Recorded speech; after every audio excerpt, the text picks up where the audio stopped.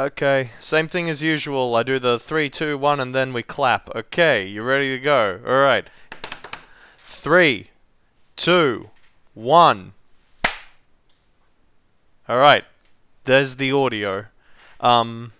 Hello and welcome to the Danganronpa After Class podcast. I'm your teacher for this evening. I teach humanities, society and culture, modern history, and HSIE. And today we'll be covering chapter 3 of the textbook. The first note I have is the Admiral looks about ready to go down with the ship. Now if you take that into account, you'll understand the true nature of man is naught but suffering. And that we are here today to suffer together.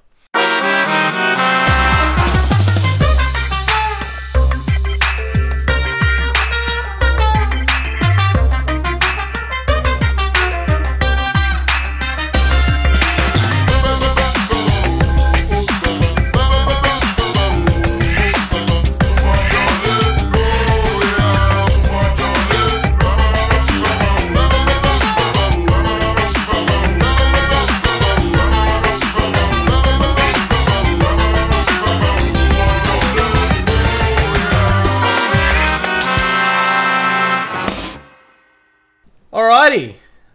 Good evening, gentlemen. Welcome. Evening. Good evening.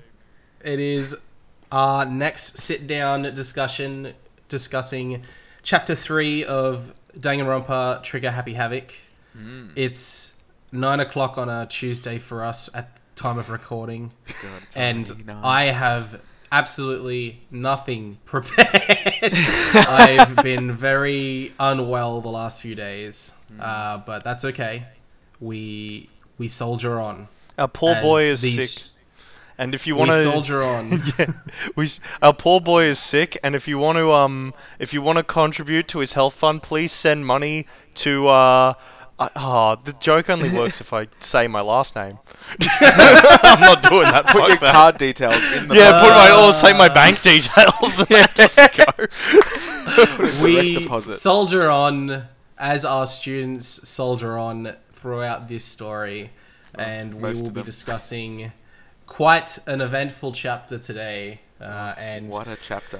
We learn quite a lot about not just the environment that they're living in, but also some of the motives and some of the inner workings of the mind of some of the characters that we are left with. I am joined, as always, by my compatriots who I have conscripted into playing this game for the first time, and I'm forcing them to go through this story.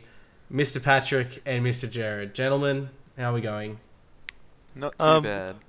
Yeah. I believe you know me best as Mr. Patrick. I am your resident teacher for the day, as I introduced myself earlier.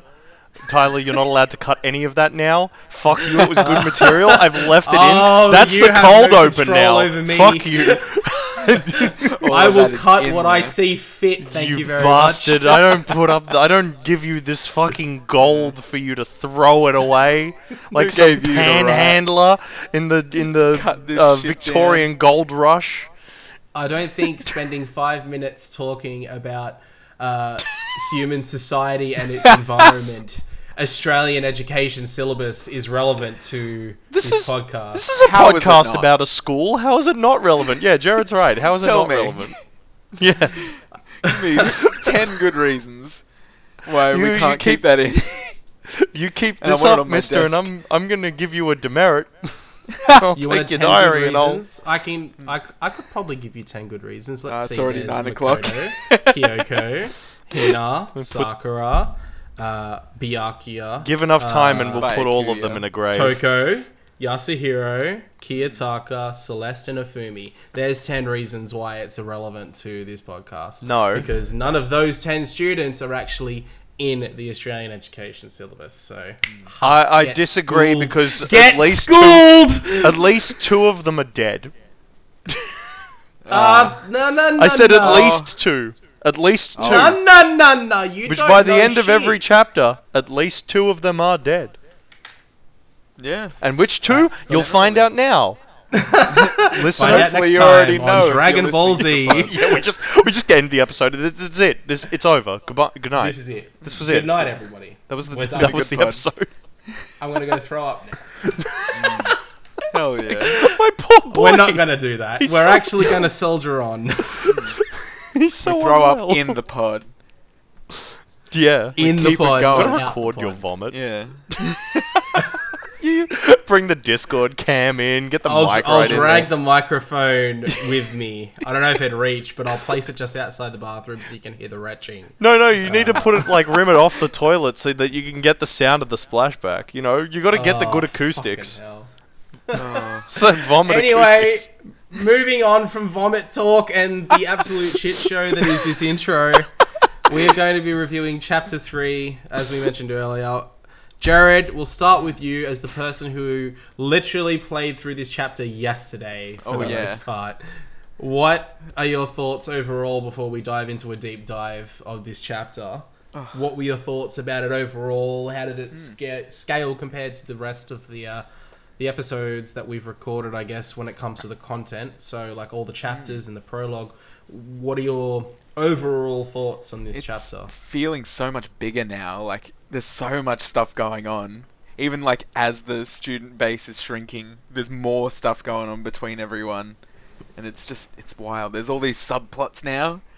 And the actual, like, the mystery of it, we're sort of left to figure it out for ourselves. The other characters aren't, like, pushing us along. It's nice. It's good to see. You love to see it. We love to see it. Fantastic. And Mr. Patrick, yourself? Yeah, it's a similar thing for me. I had a moment where I kind of forgot that people were getting killed. You know, there's so much going on that you're just like, oh shit, right, I've got to solve murders. Whoops, forgot about that. Straight back in. Yeah, there's just like there's so much shit going on in this story, man. So many different layers. That's what makes it so good, though, is that there are that many layers. I just remember when I first played through this chapter, when it ended, I was like, how the fuck did any of that make sense whatsoever? I was so confused. Like, as we'll get to when we get to the trial later, it's just, everything's a shit show, and it makes no sense. It's great. Anyway, I so love let's this dive mystery. right in, and the beginning of the chapter is very eye-opening, I guess. Oh, yeah. It's probably the first instance of fan service that we've seen so far, I guess, and it's Hina sitting on her bed or lying on her bed, clutching a pillow, crying. Obviously not wearing her full uniform. She's not like naked or anything, but you know, Children. it leaves. Yeah, it's Remember that. it's very awkward when it comes to the context of the situation we're living in. It's not great, folks. It's not I great. forgot that It's was this really chapter. not. It's like they're That was drawn. so long ago. They're not real children. They're drawn. But it's not great, folks. It's made very It's, clear that they are children. It's painfully clear that these are not just like, 18-year-old high school students, but they are high school lads. starting high school. Yeah, like starter high school. Which, as we've clarified in the past, is 16 years old in Japanese culture. So Child. yeah. Just come out with the... It's a child. I want that disclaimer. Record my own version of me just going, it's a child, and then just putting that over every one of the fucking scenes in the game. Save that If we soundbite. ever have if We'll we use ever that. have merchandise of our podcast, we will just have we will have a animated like drawing of Patrick's head pointing like on the front of his shirt, and underneath it'll just say "child" full stop. It's Child. child. That'll be our one of our first merchandise shirts if we ever have merchandise. I'm gonna make that shirt yeah. just for me. Fucking level it up and have a shirt with my own face on it now instead of a jumper with Jared's. Yeah. I'd rep Hey, that look, shirt. We When I have two man, things with we Patrick's still face on it. haven't got the other shirts made that we've been discussing with Jared's face from that I showed you guys. How many? That'll be interesting, I guess. How many Oh, shirts yeah. with our faces on them? Off topic. So Chat for another Hina's podcast. upset. Yeah, for another podcast. Hina's upset and she's very, put down by the events of the last, week or two or however long they've been in at this point. And she basically decides, I want donuts, which I don't know how you're going to get donuts. The dining hall's locked. It's relatable. According to the rules, but she's saying, look, I'm going to go get donuts. And on her way to getting the donuts, she hears some, I will say, strange mechanical noises coming from the bathhouse. And when she looks in the bathhouse, she sees a glowing something in the lockers and screams, and then the chapter starts, which is Chapter 3, A Next Generation Legend Stand Tall Galactic Hero. Chapter. Based on the title, I guess you can think about who is going to be prominent in this chapter. One of Jared's best boys, but anyway... what were your instances or thoughts about this beginning when you saw this play out, Mr. Patrick, when it comes to, both her actions as well as, I guess the semi-reveal that we get at the beginning of the chapter before it even starts? I just didn't want her to get got. A semi-reveal. Yeah, we called that one a semi. That's...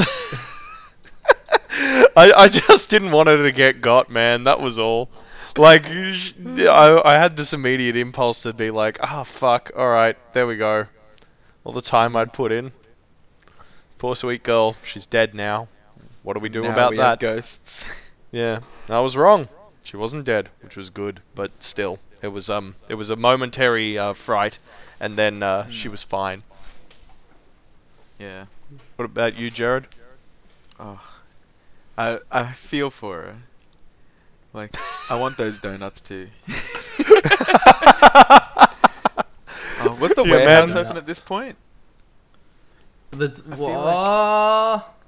warehouse has been established to not be locked, so if there's donuts in the warehouse, I guess that would work. Yeah. But the dining hall itself is locked, and obviously when you think of food, you think you can't get to the dining hall. But I guess if there's donuts in the warehouse, I guess she can get donuts. Yeah. There you go. As long as she doesn't eat too many and pass out in the warehouse and doesn't get caught for sleeping in class, I think she'll be fine. So, that was something... Yeah, at the end. People are passing out. Like, people are fucking passing out and not dying, and we need to talk about that later on. We will talk about this. But anyway, so the next day they all meet up at the dining hall. Not everyone is there. It is... obviously, Makoto arrives, and it's Hifumi, Sakura, not Sayaka, Hiro, Taka, who's in a state of just silence. Like the Admiral is not talking at all. The Admiral looks about ready to go down with the ship. The quote. That's the quote. Kyoko and Celeste, and they sort of just talk about everything. Hiro points out that Toko and Byakuya still refuse to join the group, and Hifumi points out that Hina hasn't showed up, to which Sakura says she said that her stomach was hurting, so she's taking it easy in her room. So it alleviates the fears that Patrick had in terms of her death, I guess. I was still a bit anxious at that point, because I was like, until I see her, something's wrong. Until I see her, I don't know that she's alive. you can't fuck with me like this. Yeah, exactly. So the conversation continues where it has everyone's getting all depressed just thinking about what they're going to be doing next. Whereas this is where Celeste sort of stands up and says, we simply just have to make the best of things, do our best to get along and live here together in peace. We just need to accept this new life. There's no reason to... This is the only hope we have now. There's no reason to pine for the outside world. We have food, clothes, and our every need is seen to. What reason do you have to be dissatisfied? What is there outside of these walls? There's competition, discrimination, victimization, and violence. As society grows, so does its perversion. Which is an interesting view, I guess. It's more just like, we have everything that we need to survive here, so why would you want to leave? we don't even know what's out there, I guess, in this current circumstances. Which, if you think about the position they're in a school where all the windows are bolted and there's a giant metal door with Gatling guns. So, you know, who knows what's going on out there. But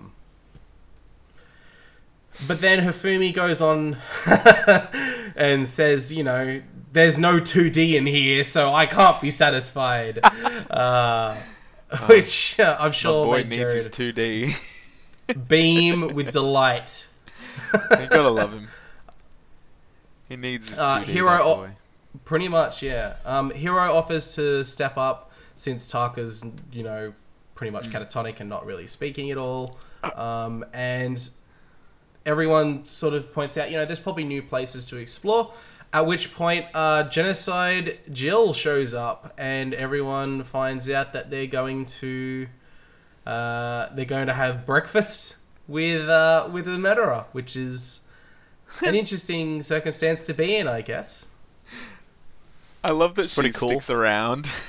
Yeah, same. She makes she's just Toko around. infinitely more bearable. Oh, yeah. It's like fucking saving grace for that character was just splitting her personality with a mass murderer. And, like, Jill's a piece of shit, but by God, is she just more enjoyable as a fucking person. When you enjoy Every a time literal murderer. It's that scene from The Simpsons with the fucking, with the, like, every time, Poochie's not on screen, we want people to be asking, where's Poochie? But instead, fucking Genocide Jill. Oh, Jesus. I saw that episode the other day. Oh, hell yeah. So good. Love The Simpsons. It's a fucking So, classic. we investigate the third floor of Hope's Peak Academy. So, there's 2 more classrooms. Oh, hang on. I do want to point out one of Jill's quotes, which I've written down here, yeah. which is fucking amazing. And oh wait, no, actually, this comes later. Yeah, cut this. Fuck that. Cut this. Cut it. Go back to what you were Cut it. saying. Cut. Or we could just, you know, leave it in and you could say we'll bring it up later. No, fuck it. But It's done now. No, It's over now. We need to make this episode shorter, Tyler. I'm doing your job for you. I'm helping you. I do my own job, goddammit. Don't giving make you mistakes, more work and then to we do. won't need to cut anything. I'm not a perfect man. I'm a flawed person. Ocean Man, take me by the hand. God, that's a pull. Anyway, so the third floor of Hope's Peak, there's 2 new classrooms. On one of the on the chalkboards, we've got Despair Squadron Monokuma, where there's 3 different coloured Monokumas sort of shooting out on the Hell yeah. chalkboard, and the other one says "Getting tired of this," and there's a sleeping Monokuma. There's nothing super interesting in these rooms. There's a rec room, which has a pool table, a darts board, magazines, a bunch, you know, shogi, Othello. There's a lot of sort of like, I guess, party games sort of thing. You know, stuff that you do. I guess if you were in like if you had to live at a school, you know, you need some sort of recreation time, and it gives them some activities to play with their mates and everything, that sort of stuff. Celeste points out that there's magazines, but Monokuma also says, you know, we've got magazines on everything, no dirty magazines, and they will not be refreshed. So this is it. You don't get any new issues. And when Celeste asks why, he sort of just says, you know, magazines are kinda, and he sort of trails off. Yeah. And then says, well, never mind about that. So I wrote it's a little like bit a of note about that. It was so interesting. I'm like, so magazines aren't being printed right now, or something like that, something along those lines. But the twist Yeah. of this game is that it's actually set during a fucking global pandemic and nothing's working properly. Hey, That'd be We've come really full funny. circle. Like, it just comes out. Oh no, this is actually all real. It's just about 10 years off, you know. I like the idea that no dirty magazines. You had to bring your porn with you. Did you remember to pack Yeah. it on your first day of school? Did you little you Makoto? pack Did your you remember to porn? bring Zoo magazine with you? Zoo Magazine. Any Australian listeners will know Zoo Magazine doesn't exist anymore. Yeah, It was basically knockoff Playboy, basically. Still And it going in the never UK, had- right? Not sure about that. I mean, I'm not exactly up to date on my poor quality softcore porn mag law, but I'm pretty Our sure that 17% it still in the exists. UK, let us know. Yeah. If you're one of our fucking 16% UK listener base, write into fuckoff@gmail.com and tell us about whether or not the kids And are. instead of listening to Patrick's bullshit joke, you can actually tweet us at DR After Class Pod if you can confirm whether Zoo Magazine is still running in the United Kingdom. We So genuinely feel free to do should so. set up an email for the podcast just because I can't wait for people to write in to tell me to go fuck myself. Or you could just recommend for the listeners to join the 21 followers on Twitter that listen to the podcast. So maybe you should just you know promote the actual stuff we have set Yeah, up. but then instead of- if you do that, then you've got to follow them back to DM, and we're above that. No, don't you need can to just DM, they can find just Patrick's Twitter and then tweet him to fuck off over and over At- From the Blasting. official Go to podcast at account. RazorBoy2 on Twitter. Tell him to fuck off. Please do, God, give that Boy give that spelled account more traction. B-O-I. RazorBoy B-O-I 2. Myself and Jared are going to tweet fuck off after this. Yeah, no, Oh, yeah. Tyler's definitely It's going to do it. I can tell that he's getting more and more annoyed. I'm gonna do it right now. Yeah, do it, you fucking coward. Anyway, moving on, we've got an art room which has all the tools that you could need for creating art. It's got easels with canvases on them for drawing, painting. There's sculpting tools, everything that you can use to be artistically creative. Hifumi is in here, sort of, talking about 2D again and talking about all of his favorite things that he could make, that he normally makes in 2D, but he can also make 3D little figurines, I guess, of. So that's something that he could do. And yeah, there's also a repository in the back which has more sculpting tools, including big, large mallets that you can use for sculpting with chisels, painting tools, more canvases, and a dolly, which you can use obviously to move heavy sculptures. And on the floor in the repository, there is a photo, and in the photo, there is 3 people with who are all smiling, and it is 3 of our long-lost classmates, Leon, Mondo, and Chihiro. 3 of our previous best boys. And in the background, you can see they're in a classroom that is not covered by metal plates. I forgot this. Oh, my did you God. forget about I this? forgot that this happened. Oh yeah, This no, chapter this was is fucked, huge. eh? Like, Yeah. huge. So big you drop the H. Yeah. What were your thoughts on this development, gentlemen? Oh, fuck me, man. What does it all mean? Yeah, what does it mean? I'm just sitting here doing Danganronpa based algorithms. No, that was massive.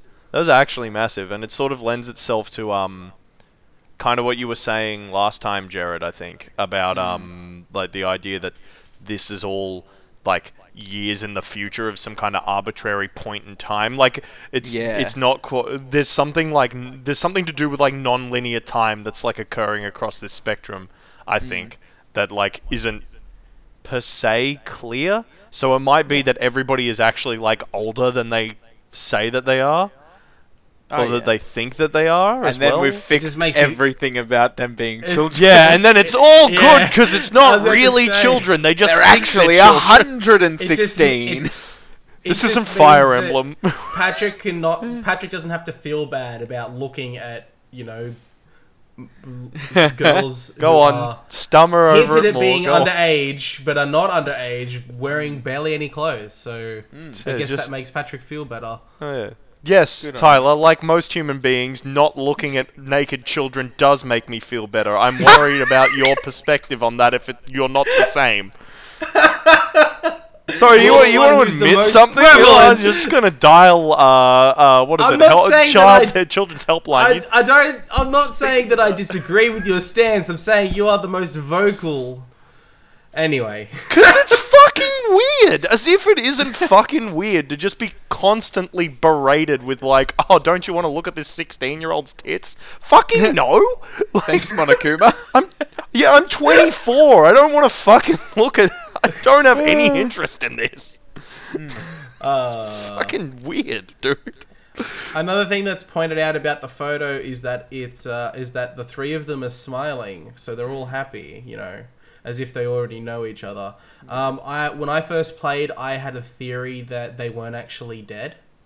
That by being taken out of the killing game, they had moved on to the, I guess, the next stage The real of their school. actual education, and they actually like were together like in the actual Hope's Peak, and that their death was false. That's what I had as my original theory. Before Makoto can take this photo to show everyone, Monokuma arrives, immediately snatches the photo, and leaves. He Immediately. would do that, a little bitch. Based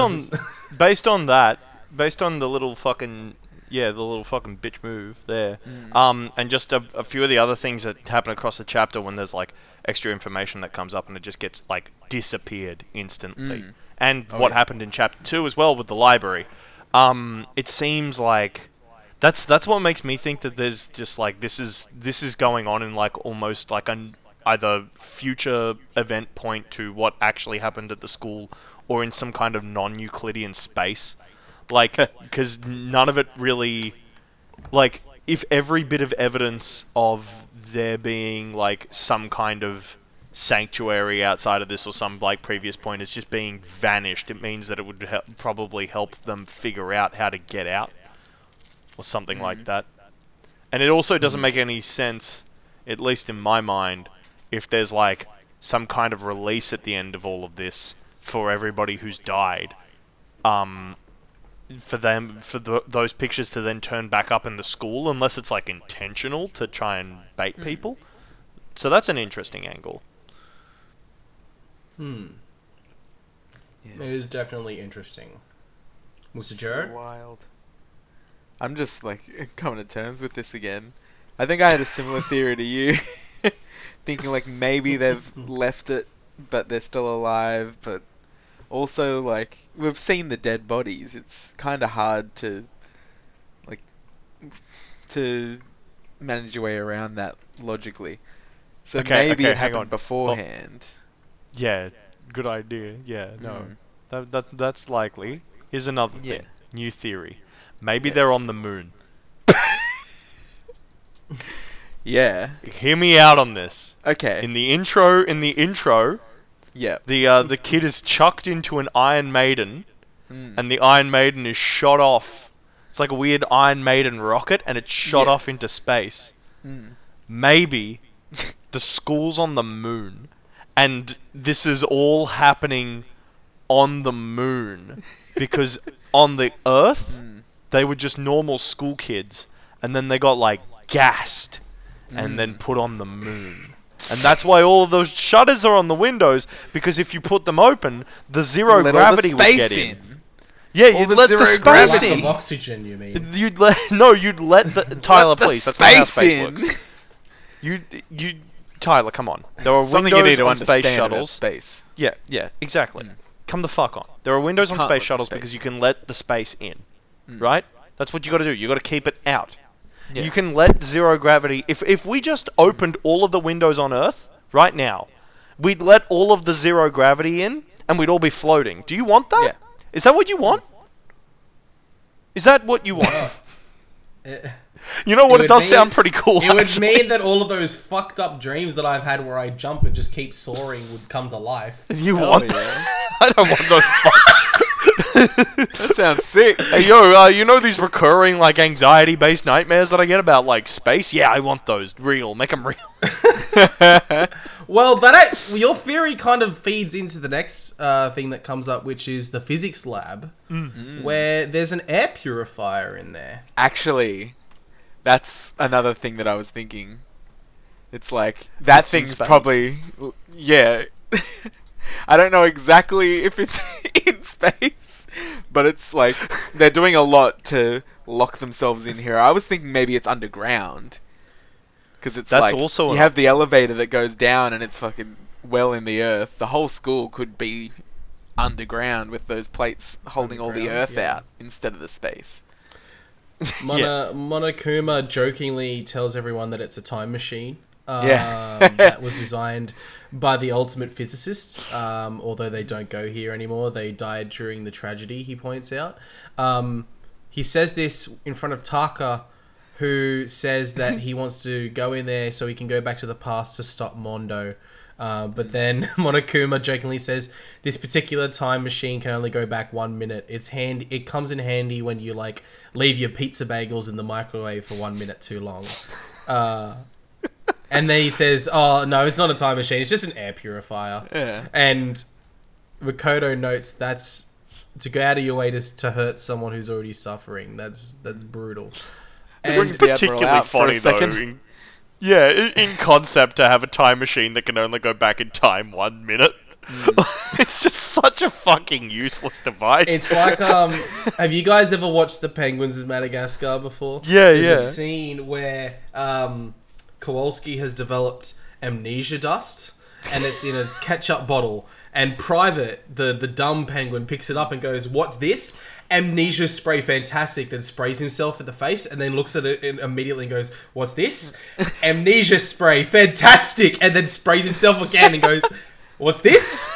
Amnesia spray, fantastic. And then does it once more, and then at the last second he goes, "Fantastic," and turns it away from him so he doesn't get sprayed. And it's hilarious. He just keeps repeating the same thing because it takes away like his memory of like the last few seconds because he's just put a small squirt on his it's face. just a Yeah. little squirt. What a Just a gag. little squirt of amnesia. Yeah, just a little bit. I fucking love the idea of And then Makoto also discovers in the physics lab a pink camera with a anime design on it that's kind of beat up. There's also a room attached to the physics room, which is an equipment room. It's disorganized. There's a chemical smell in the air. Genocide Jill's in there, and the quote that she says is, "The smell of formaldehyde is almost unbearable. It's so tempting. I just want to dunk myself right in it," which is very more. Yeah, I normal guess. woman. Normal, regular woman, and we love to see it. yeah, we do love to see it. Everyone regroups, and this is where we get confirmation that Hina's not dead because she's in the kitchen or the dining hall when everyone comes back. Yeah. Everyone discusses what they.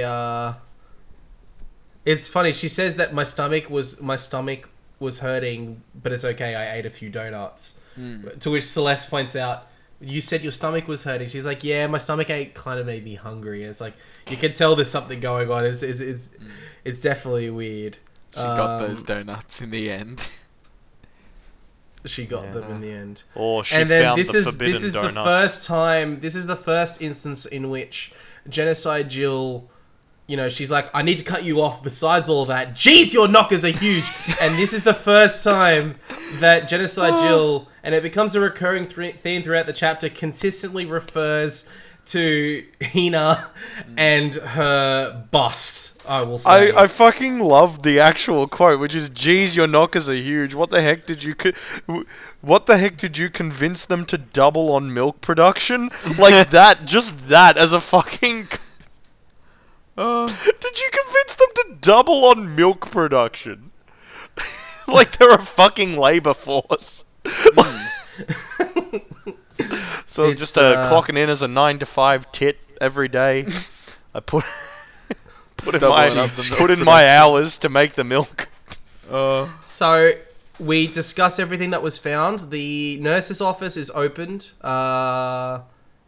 There's protein. There's no protein in there. There's a bunch of headache medicine, over-the-counter stuff, just basic medical supplies, I believe. That's what's Nothing mentioned fun. here. Stupid amount of blood in the goddamn. They fucking talk about refrigerator. everything that they've discovered on the top floors. Hiro points out that he saw Byakuya in the locker room with a huge stack of books he must have got to the library. And that's when Genocide Jill bolts to chase after Byakuya and leaves the room. It's funny, she's like, where was he? And Hiro's like, you're kind of scaring me. And she pulls out her scissors and is like, where was he? And he's like, in the locker room. And she's like, that's where he's hiding. And then fucks off. I love this. This is the other reason. This is the other reason I like Jill. She torments the character I hate the most. Just eternally suffer eternally, Byakuya. Suffer eternally with this woman chasing after you. I love that one of her sprites is just her with the scissors out. Yeah, same. It's like And mid-conversation. the tongue is like twisted as well. Yeah. It's like in a little loop. It's quite an interesting sprite. At which point Makoto shows that he found this like camera, and everyone's like, this camera is so galling. And Hafumi's like, rude, she's not strange, that's Princess Pickles from Demon Angel Star, pretty crunchy princess. And Hafumi's like, of course I recognize it, it's a super rare prize that was given away at a bingo contest at a big anime convention. You had no idea how much I paid to get on it. Wait, that's fucking my camera! And he realizes, like, after going on a little rant, he's like, that's my camera! Oh. And he's like, it's my most prized possession, give it back. Oh, but it got scratched. Oh, I don't want it anymore. And he just gives it, he just says, you can keep it. It's like, what? Oh. His only Otakus source have of 2D. normal ass brains. Yeah. It's not, he's like, the quote is, it's not mint condition, I don't need it anymore. And then Celeste says, I might be able to find some sort of use for it. Can I hold on to it? If anyone would like to borrow it, feel free to ask. And then it got to this point, and then Makoto tells everyone about the picture.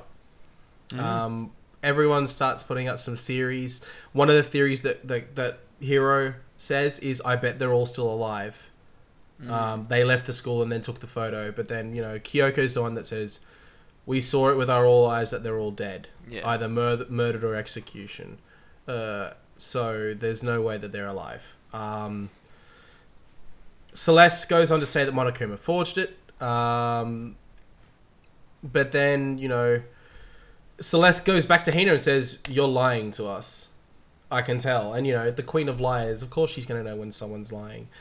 She's, it varies from person to person, but when someone lies, they tend to have a way of showing it. It's called a tell. And obviously, professional poker players are able to see what tells are whenever someone lies. And Hina's is that her nose gets longer.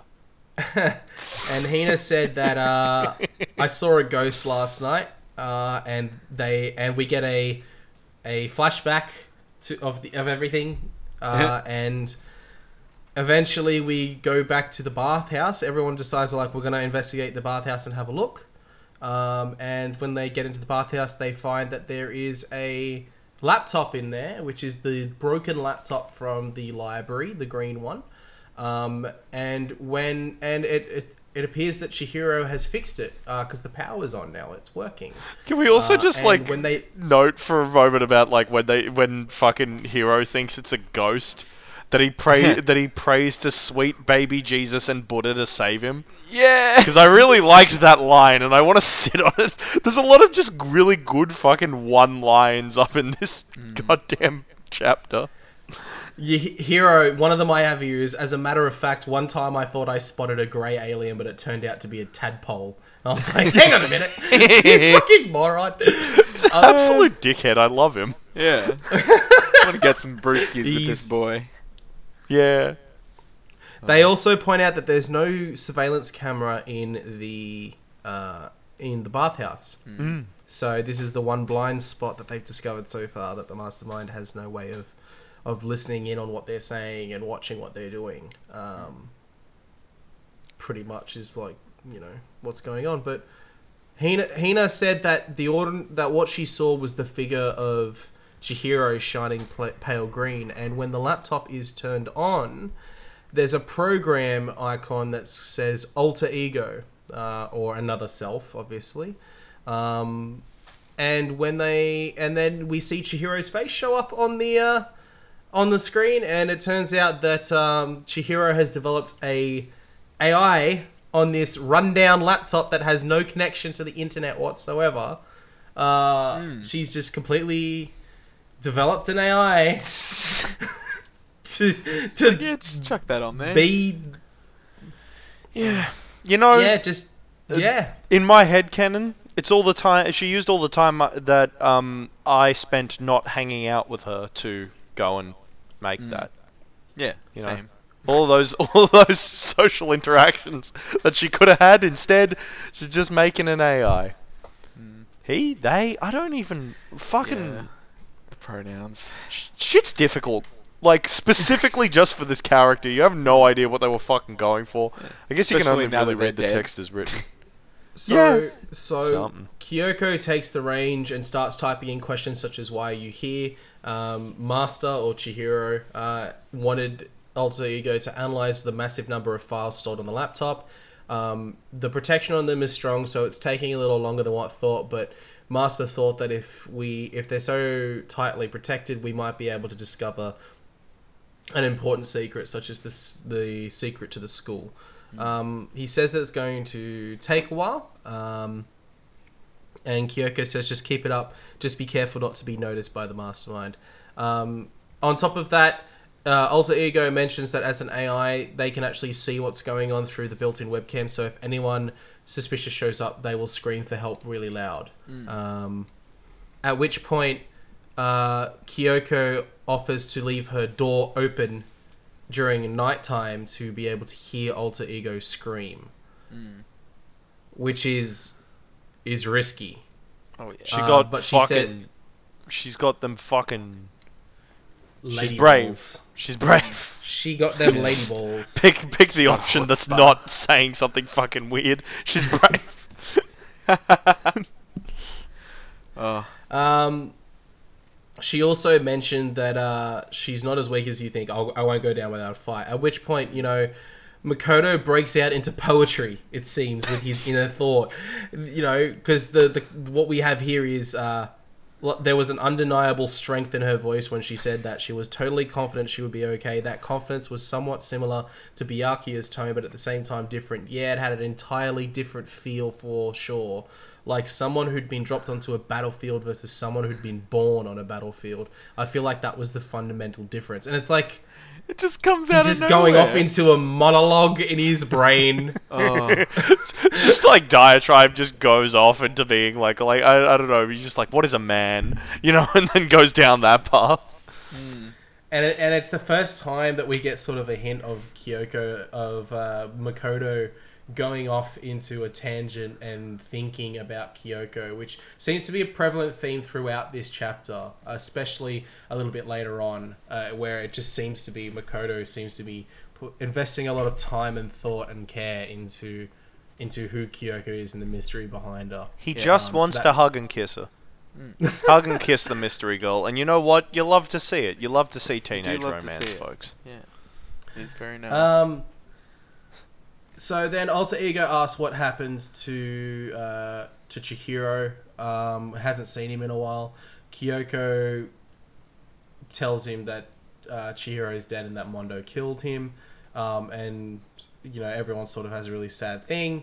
But there's also, everyone talks about, what if we take the laptop outside and see if we can find a way to get it online? We could call for help.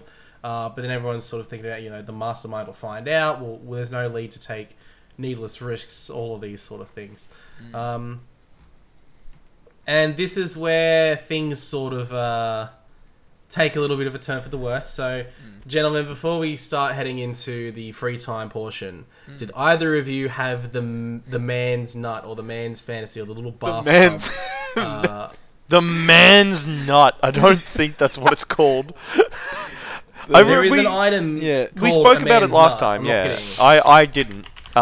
So did. my version of Makoto. I'm seeing if I can find out right now what it's called. A man's nut. A man's fantasy. man's fantasy. Called.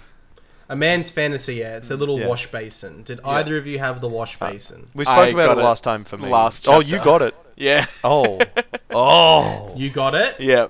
And I was not given a Oh, choice in the matter. It's just like, yeah, this is what we're doing. Oh. So the exchange here is quite interesting. Monokuma pops up and says, "What's everyone doing? You're all in remarkably good spirits. Has something happened?"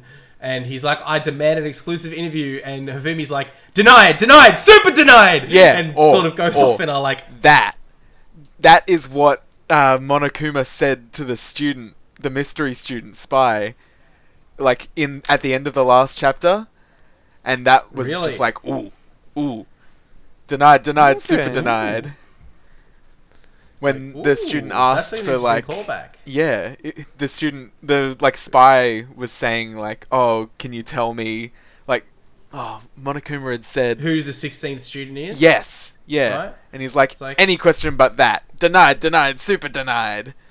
I'm like, oh, It's like, ooh. okay. Very A good little- linking together there, Jared. I didn't Yeah. even pick up on that. Well Yeah, done. no, me neither. That one just- Yeah, Well I done. didn't have the wash basin, so my Makoto respects women. You know what I? And there was quite a funny exchange here where Hina's like, just because you demand something doesn't mean we have to do it. And then Monokuma's like, do it? You mean like do it? Do it. And she sort of gets flustered. She's like, what do you mean do it? And he's like, gross, you said do it. It's just like a little Strange. diatribe like flick off there, but it's quite funny. But this is why Hiro sort of takes like a leading presence here, because Celeste comes up immediately with a lie and says, we were all just discussing about going to the bathhouse. We haven't had a chance to relax in some time, but it's not divided into men and women's section. So we did a rock, paper, scissors, and Hina won the match for us, and that's why we're all happy. And then Hiro's just like, what are you going to do? We lost. And it's like, he just flows with it straight away. Just goes, My man's chill. Yeah, Celeste With just it. comes up with it and he just plays along. he's vibing. Just super cool as a cucumber. And then Hafumi's like, nuts and damn it, we totally lost. So all the girls go off, but then this is where man's Monokuma's like, fantasy. this is your chance to take a peek. And, this is sort of a thing where it's like, if you've got the bathtub, you unlock this secret Easter egg, I guess. Is what it's referred to. So if you don't have the A Man's Fantasy item, you won't get this. But you get a little scene where Hiro, Hifumi, and Makoto charge into the locker room of the bathhouse, and then they decide to open the door to the bathhouse while the girls are in there, and there's a split-second shot where all the girls are in there having a bath, and they're all in towels. Sakura's shredded as all hell, just road bump muscles. Queen. Absolute queen. Go Absolute off. queen. Kill every man in the room. Kill everyone in the room. Celeste, corkscrew pigtails is not visible as she's sitting in the bath. They've all got towels on, obviously, so there's no nudity. Genocide Jill is in the back, in the air, like this, just flipping her shit in the back. But the only one who actually notices is actually Kyoko, who is in the center of the frame, who turns around and looks at the door and is looking pretty much directly at you, sort of as you look at this scene. And nothing is said of it. And yeah, nothing is said of it. Nothing comes of it. Nothing. Yeah, no. I don't know. The weird thing about this is that the actual thing of not having the item is that Makoto actually says something pretty cool where he's just like, no man, that's pretty doing that's a pretty shitty thing, and I'm not gonna break their trust like that, and then immediately goes back on it in his own head and goes, but actually I really wanted to just go. And it was just such a weird fucking thing of you just a weird pick for you to be, for who, maybe it's a translation thing, but it's for whoever was writing that dialogue to be yeah, and we're gonna get them to make a kind of point here about the idea of this being shitty, and then they actually want to follow through on it anyway. Very strange. Just a weird choice. Yeah, definitely a weird choice. Jared, you got to see this scene play out, so... So, how long until the AFP raid? They're on their way. They're just begin. Open up! I think I hear sirens.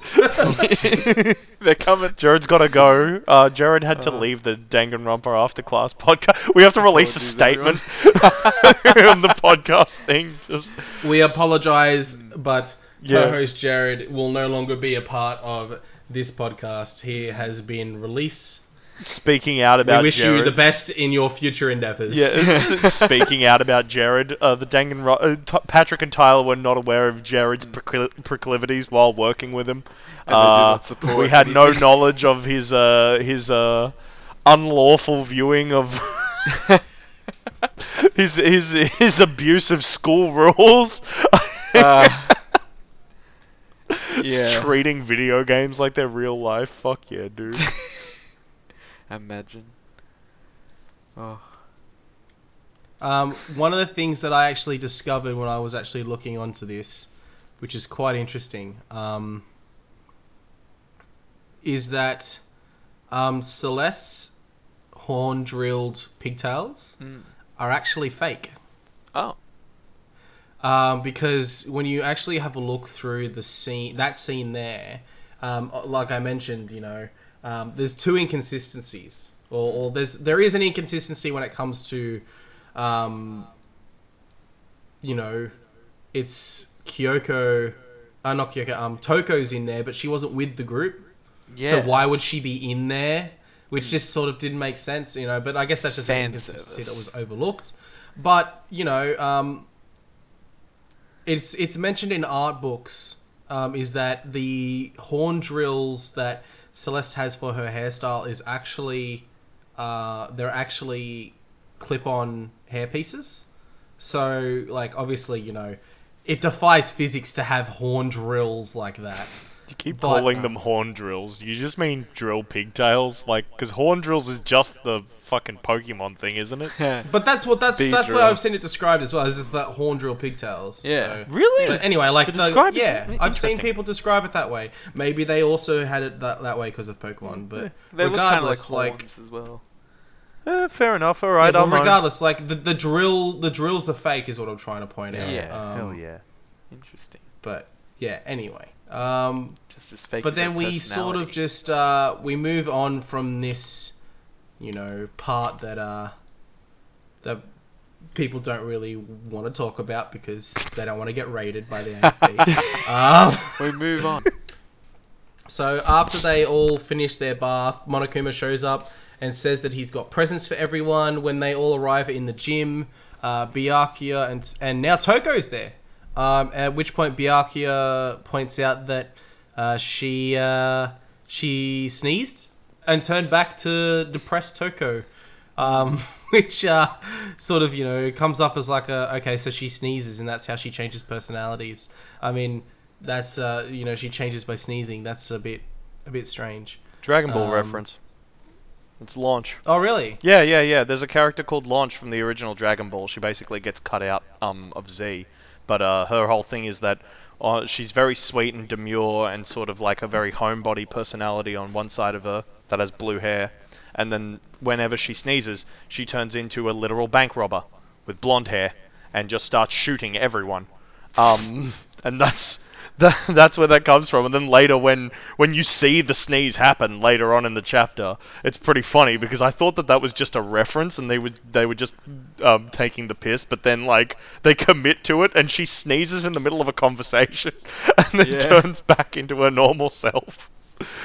Oh. So Monokuma reveals the new motive, which is money. $10 million. You know what? For that amount, I'd kill one of you two. Parody. Joke. Wow, Patrick. I was expecting you guys to laugh instantly, but because you didn't, I just got scared immediately.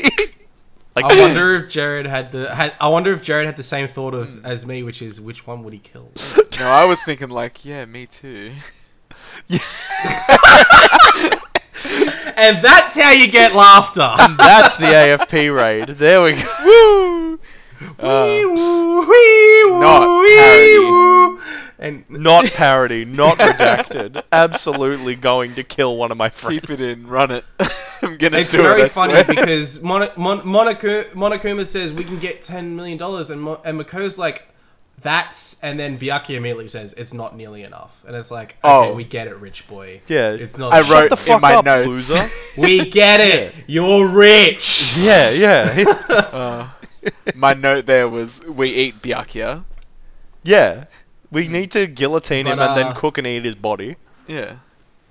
We eat But the Toko sort of points out, someone here might have, personal finance problems where they need money, and Celeste is like, I've earned over $1 million from gambling, so my life's comfortable, and Hifumi's like, I make a lot of money off my dojins, so I don't really need this. So it's like Just oh, okay, admitting to so- selling porn for a living is such a funny thing in that context.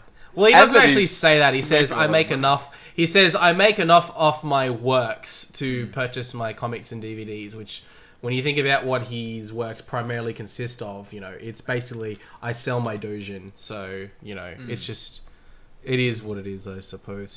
Then the nighttime announcement goes off and everyone decides to go to the to bed.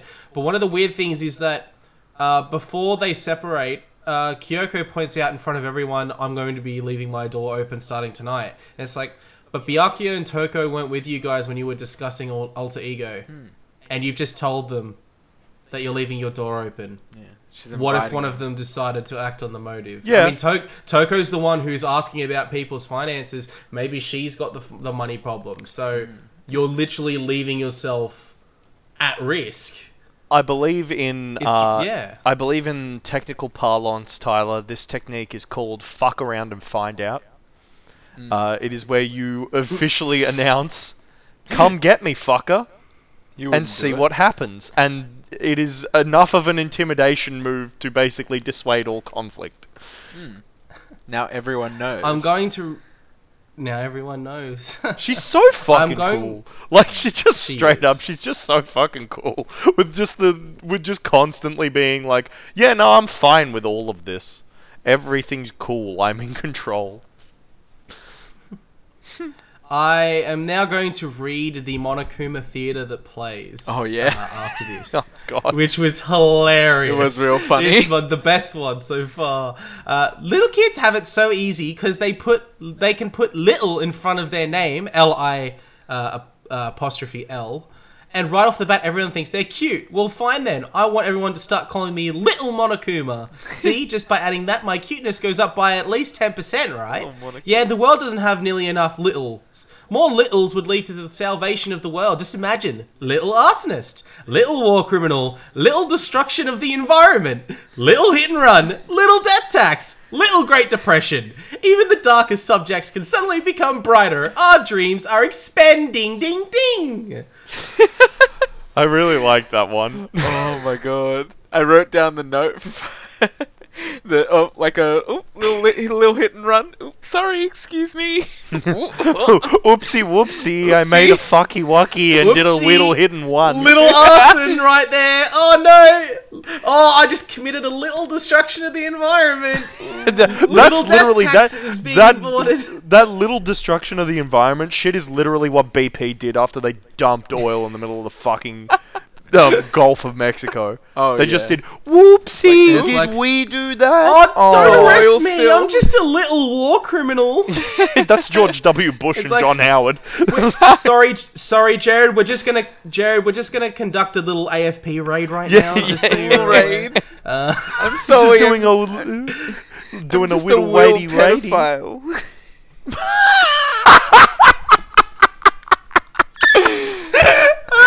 Cut it.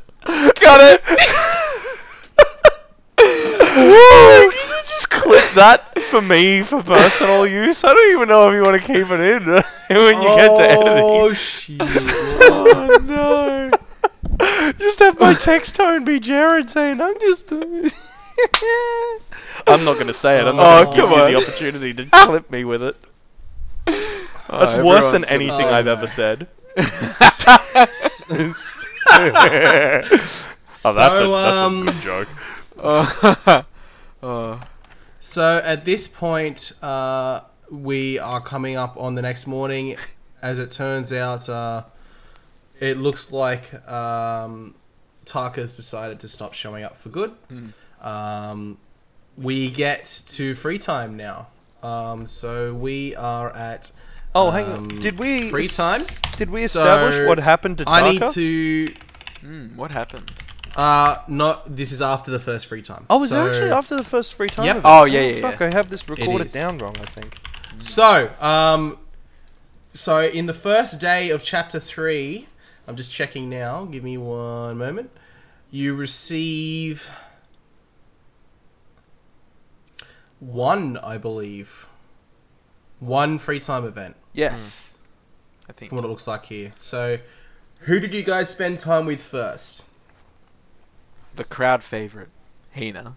Yeah, I think so as well. Although I think don't we have all mine did. written. I don't have I think mine we all written did. down. But yes, And I got crowd the favorite, Hina. I know- ability from I know it that- today. After chapter 2, when I lost another one of the people that I started invested time in, I was like, I need to finish someone now. Yeah. So I pretty much just went straight for Hina because she was my highest completion, I think, at that point, because I had lost Sayaka, I'd lost Junko, and I had lost Celeste, and I only had 1 point in... no, I hadn't lost Celeste, I had lost Chihiro, and I had 1 point in Celeste.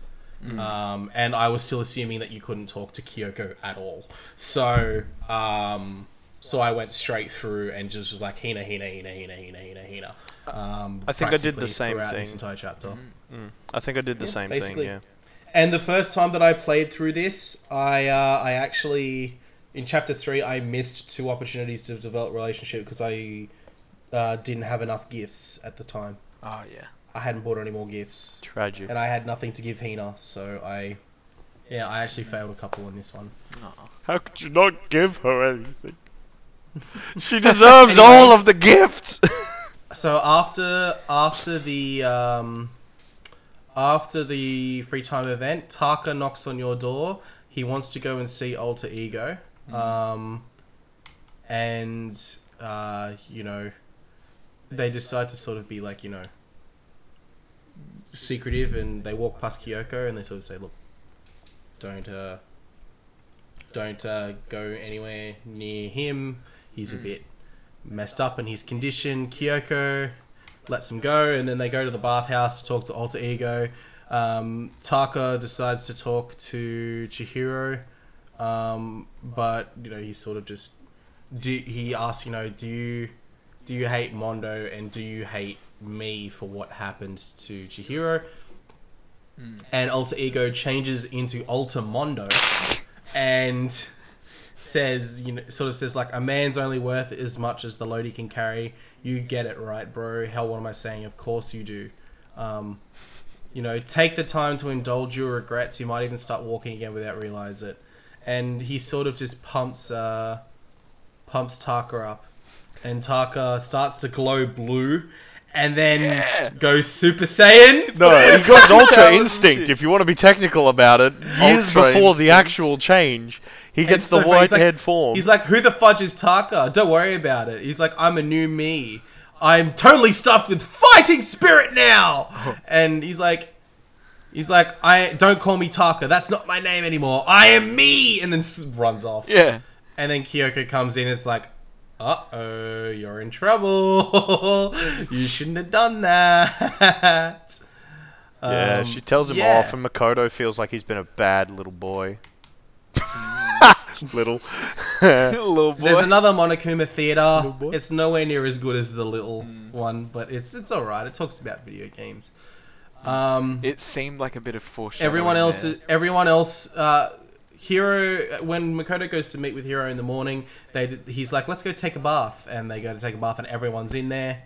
And Kyoko is in the middle of ripping into Hifumi because in the middle of the night he snuck out of his room and accessed Alter Ego without permission.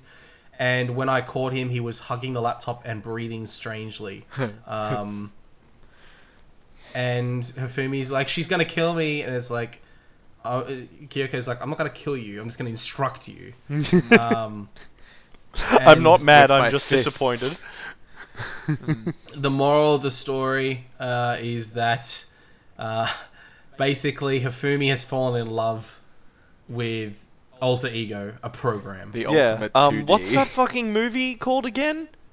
Do you know the one where the guy falls in love with the goddamn robot? Oh. Halo? No, not. Wait, hey, what? There's a romantic subplot of Halo. Does that happen after the fourth one? Or? I just thought Master Chief was in love with. No, with no. I think No, they're that's just the like really player. close friends. I don't know. I didn't play Halo. Oh no, that's the 4. fan base. You're sorry. You're right. Yeah. My bad. Yeah, yeah. No, it's a different movie. I think it's got Ryan Gosling in it. Hold on. Where they fall in love with the dating Right. sim or something like that. No, it's called fuck. It's not Ex Machina. That's a different one. It's While you're looking that up, Celeste points out to Hifumi, because Hifumi talks about, all of these things that I was super interested in, and it's like Celeste points out, Alter Ego is not interested in who you are. They're interested in what you know. It's an AI. It exists to learn, but he sort of doesn't get that point. At which point, Taka comes in. Her. Or The film is called Her. White-haired Taka. Yeah. Super can- Saiyan Okay. Taka. You can clip Or my dancing. audio of that and just put it where I stumbled for like 30 minutes. It's fine. No. Taka comes in. He's like, I am Kiyotaka and Mondo, so like Kiondo, I guess. So I'm gonna stick a banana up your tailpipe, is what he screams at Yasuhiro. These fucking Looney Tunes ass swears. Yeah. You gotta love him. In the Japanese translation, his name was Ishida, a combination of Ishimaru and Owada. Which sounds so much cooler than Kiondo. Like, Yeah. Yeah. Ishida just sounds awesome. I mean, it's actually And also plus- a name. It's also a surname when Kiondo is not, so yeah. But anyway, someone puts up the idea that Mondo's ghost showed up and possessed Taka, which I guess, could be a thing. Was that hero? The white, he's the... he would do that. And it sort of starts this big fight where basically Ishida, I'm just going to call him Ishida now. Ishida and Hifumi are having a big rivalry, and there's actually in the anime it's a lot funnier, this scene, because I think Hifumi screams something like, "This is true love. I will not let you get betwixt us," or something like that. It's hilarious.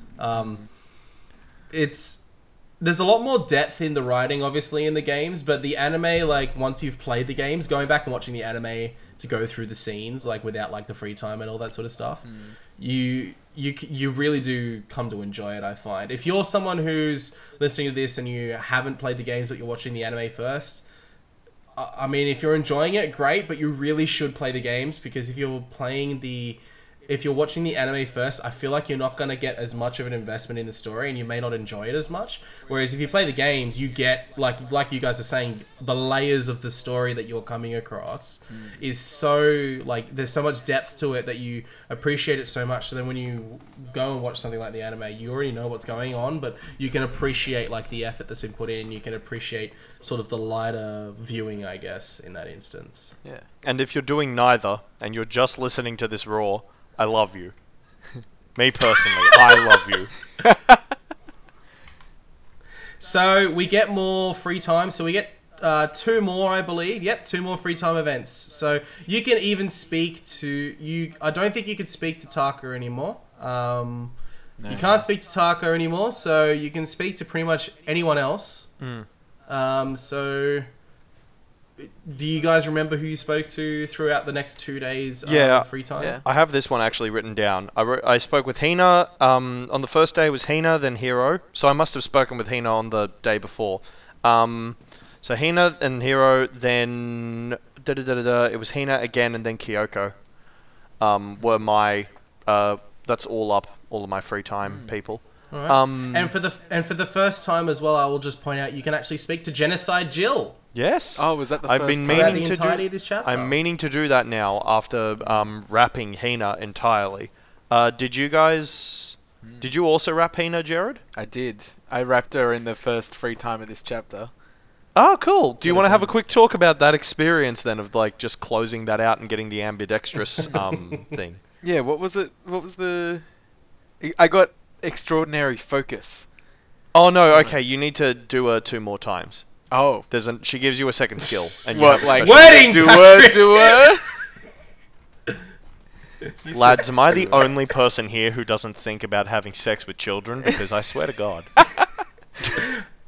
Zoe. Wording.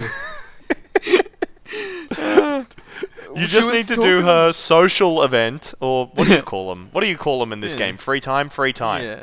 You just need to have free time with her, 2 more times. Okay. And then you'll get, That's the easy then. final event. Basically, from what I can understand, Yeah, and so- Tyler, you can correct me if I'm wrong on this, every time Mm-hmm. that you wrap an experience with somebody, they come back to your room and have a chat with you, right? Or you go to their room, sorry. It depends on the person. Oh, okay, cool. So Hina, I know with Hina you do. I know with Celeste you go to Celeste's room. Not sure about. I think Toko you do as well, and Sakura you do. I think most of the girls you do, except for Sayaka, and I think you don't do so for Genocide Jill or Junko, but don't hold me to that one. But yeah, I think for the most part you go back to their room, but for most of the guys I don't think you do. Okay. Some of them you do. I don't know. I can't remember off the top of my head. I'm not gonna I go think- through every single person's Yeah, no, it's all free-time good. event to find Do we out. even have I time think to I think wrap it would Junko? it would probably depend on when they end as well. Like, because some of them are faster than the others, so. Yeah. Yeah, definitely. Well, since we all finished Hina throughout chapter 3, Jared isn't done with Oh, her. no. Jared. Oh, Jared's not. Okay. Yeah, that's we why will I'm wait. explaining Talking about ramen. We will and- wait. I guess we will wait to discuss the final Yeah. free time event. Yeah. We'll wait until that happens, I guess, because we don't want to spoil it for Yeah, Jared. that's a fun one. Um, Jared, which people did you hang out with then? So you hung out with Yeah. Hina once, and then you got the other. I had 4 more.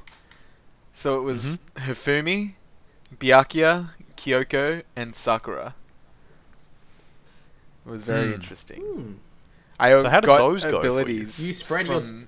You're continuing to spread your time amongst everyone quite evenly, from what it sounds like. Yeah, because I kept getting abilities. From Hina, Hifumi, and Byakuya, I got a skill. All in this one, thing of free time. So you're going for skills. So you're Yeah. actually actively seeking out getting skills. Because to why else improve would I your talk to experience. anyone? Okay. Except for I mean, personal gain. you could. To build social bonds. Oh. They could die at any point. Yeah. Really, the skills pipeline is the optimal way to play the game. Like, if we're being real here, if you want to go for the best speedrun ability, Yeah, you got to get those suppose. skills. who needs what friends skill- when you have skills? Did you write down what skills you got? Yeah, I got. Jared? So first I got extraordinary focus from Hina, and then I got handiwork from Hifumi, and I got cool Do and you- composed. Did you look at the descriptions of them as well? I didn't write anything down. Not sure.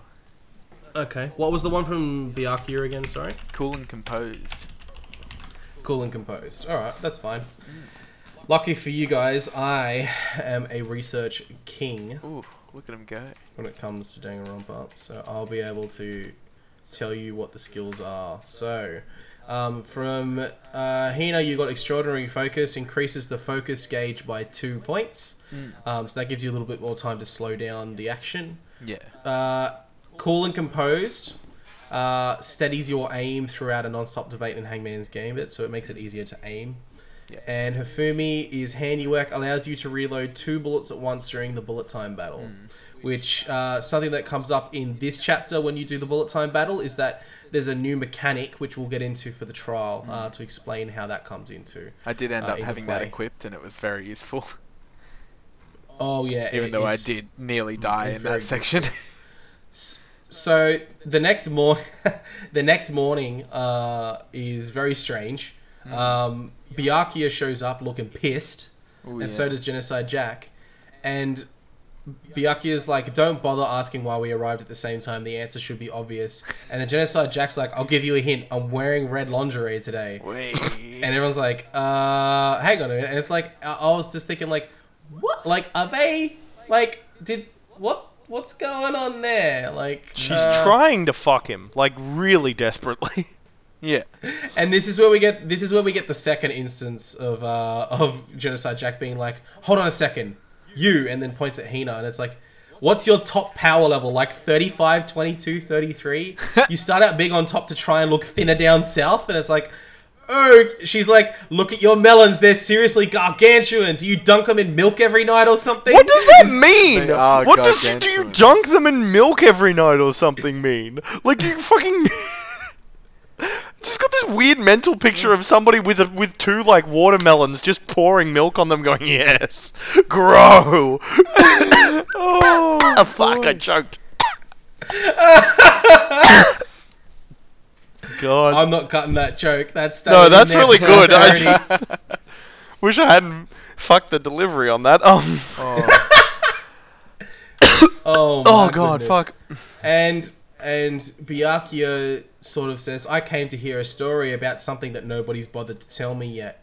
Byakuya's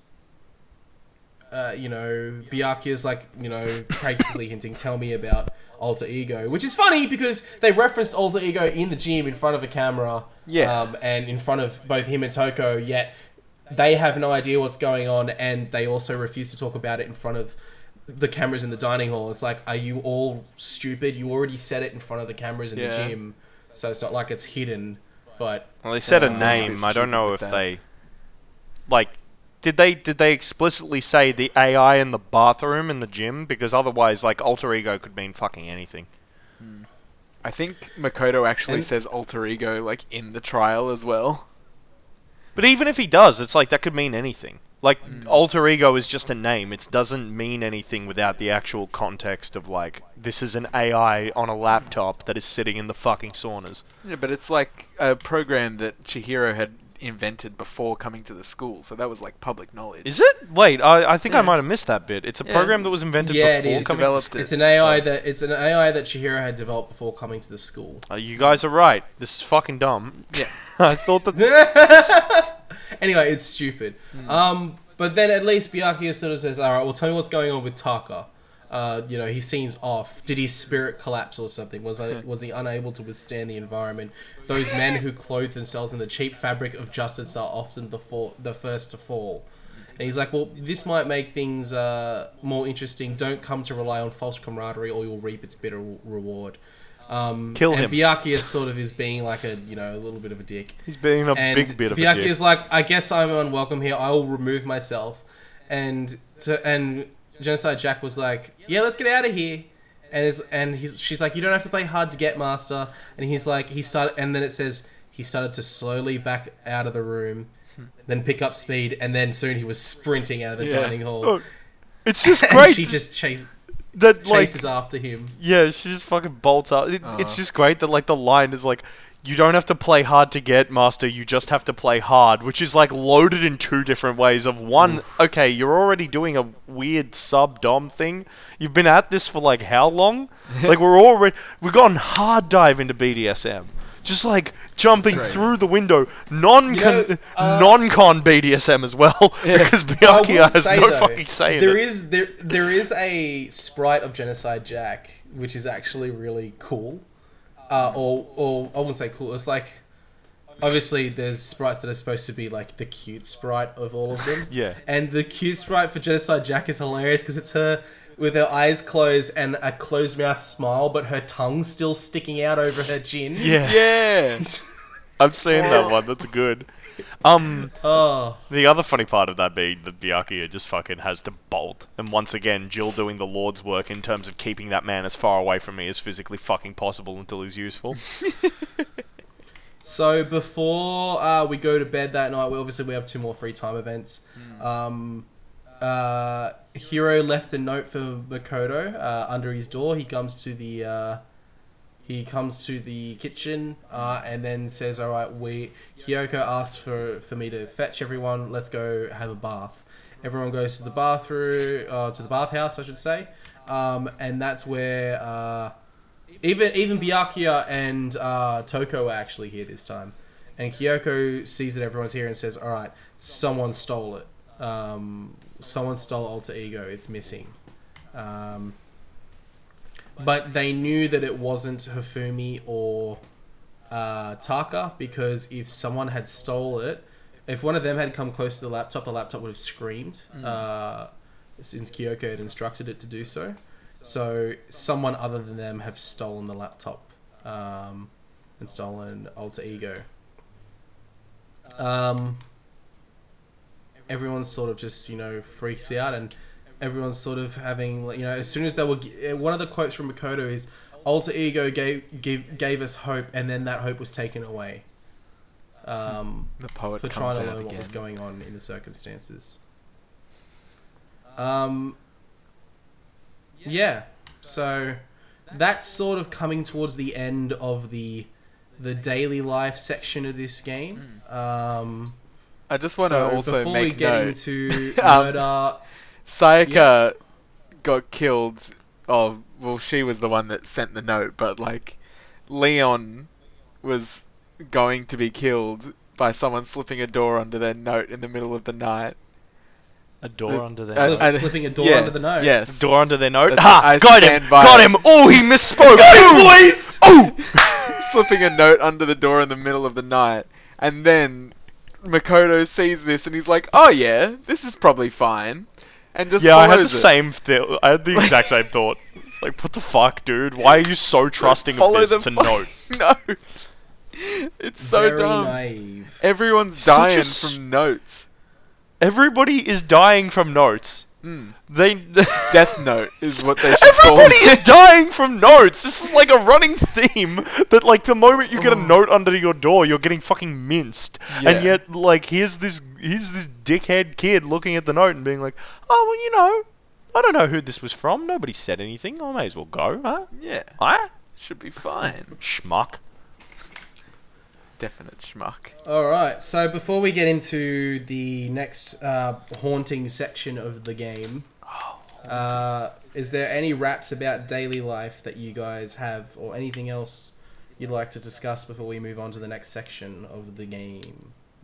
Oh, Just there's the Monokuma bit, at this point in the transition, owns... The Monokuma Theatre? Yeah, it owns super hard, because you're basically, it's just this thing about, murder is, murder as a concept is completely relative, and then it just goes into this sort of dialogue on how, if you consider for a moment every great person, in history, if you qualified them by the same, metrics of a human life being, not relative, but having some form of objective value, they're all horrible, deviant people, right? The exact Monokuma Theatre is, murder is a word whose definition changes with time, with place, with society. If murder is evidence of abnormality, then all of history's greatest heroes must have been abnormal. Sometimes the murders that people forgive are way more abnormal than the ones they don't. Yes, exactly. And that's an interesting point, because it's okay, you think about, alright, here's me to go on my political diatribe, but you think about,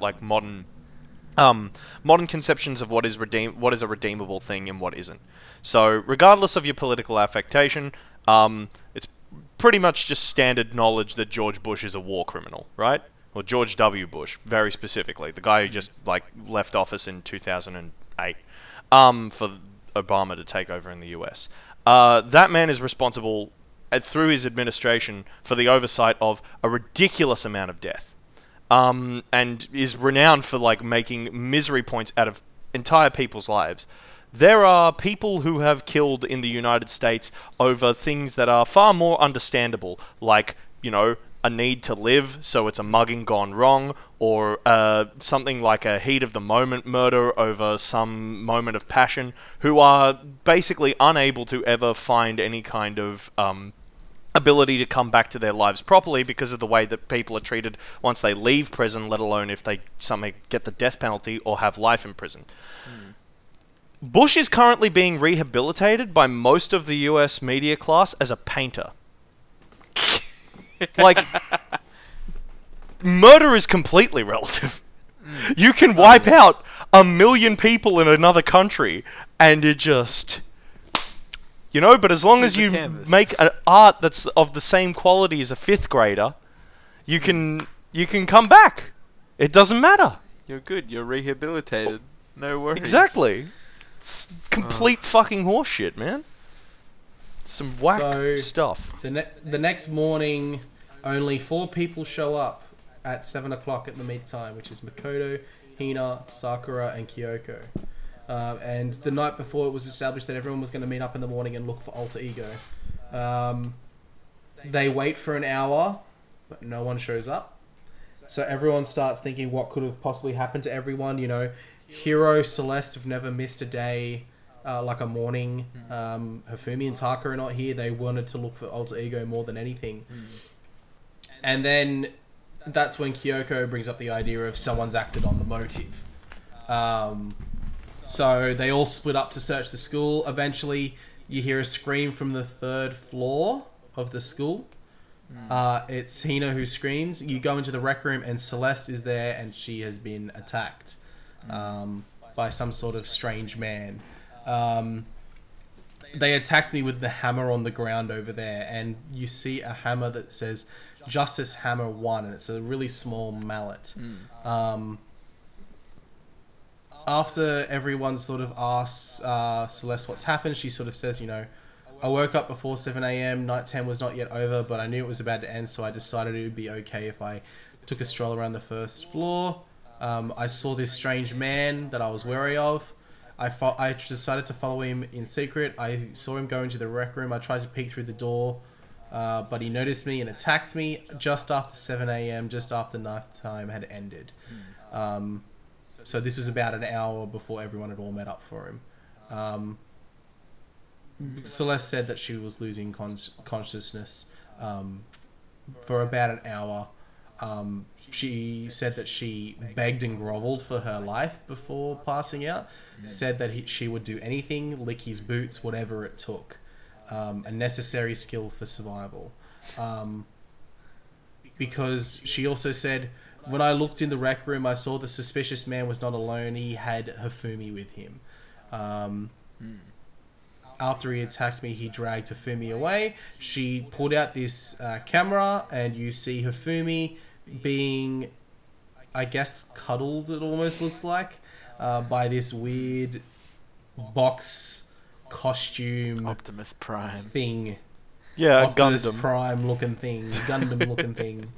That It has looks like a robot costume. big fucking J on one shoulder and a big fucking R on the other. Yeah, it's weird. Robo Justice. Celeste says that they headed left, so they must have gone to the 2nd floor. Byakuya asks what the fuss is. They ask if they've seen Kyoko or Hifumi. They go into the library, and they see Hifumi there with a little bit of blood on his head, from what it looks like. He's looking a little bit worse for wear. He says that he was attacked by someone that he's decided to call Robo Justice, which set off a flag for me. I was like, why are you calling him Robo Justice? Yes. You mentioned Robo Justice earlier, and now you've been attacked by Robo Justice. It's like that. There's something weird going on. When did he mention Robo Justice earlier? When he was talking about there was no 2D in Hope's Peak, at the very beginning of the chapter, he brings up a bunch of his anime characters, and one of them is Robo Justice of the Galaxy. Okay, I blanked on that.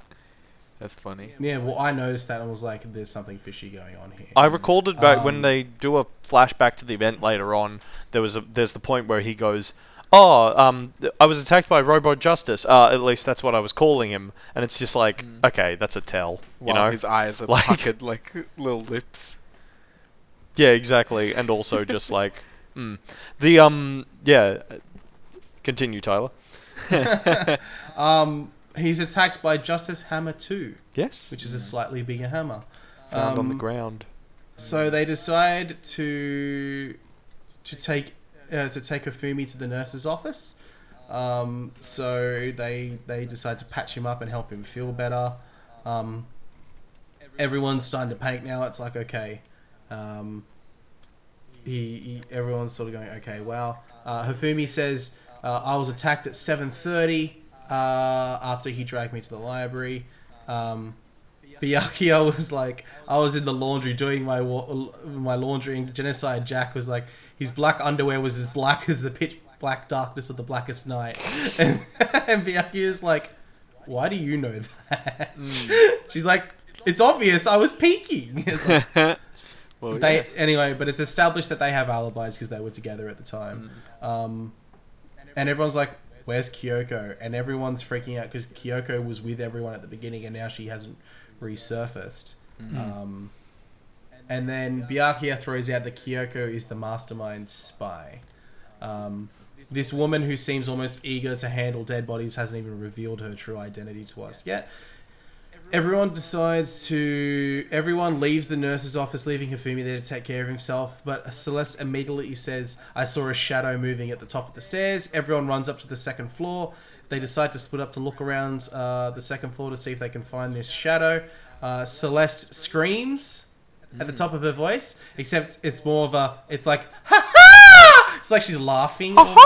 You are. It was. You cut out over the Discord, so it just sounded like you went ha. It wouldn't have cut. With nothing else. Yeah. It wouldn't have cut out in my recording. It's fine. Fucking funny. Sort of. She, cuts out and says, I was on the third floor, and Byakuya even notes that was a rather intense scream for someone like you. She says, I saw him heading further down into the hallway, and he disappeared. And everyone goes to chase him, but then Genocide Jill sneezes and turns back into Toko, who's like, what the hell's going on? And everyone's like, oh, it doesn't matter. But then they hear Hifumi scream from the first floor. They really left him alone there. And it's like, oh, this is bad. It's like, Celeste suggests, let's split up into two groups. 3 of us go hunt him, 3 of us go check on Hifumi. So Makoto, Hina, and Celeste decide to go to the nurse's office. When they go in there, a world of dripping crimson greets them as Hifumi is lying there, unmoving, with his mouth open wide.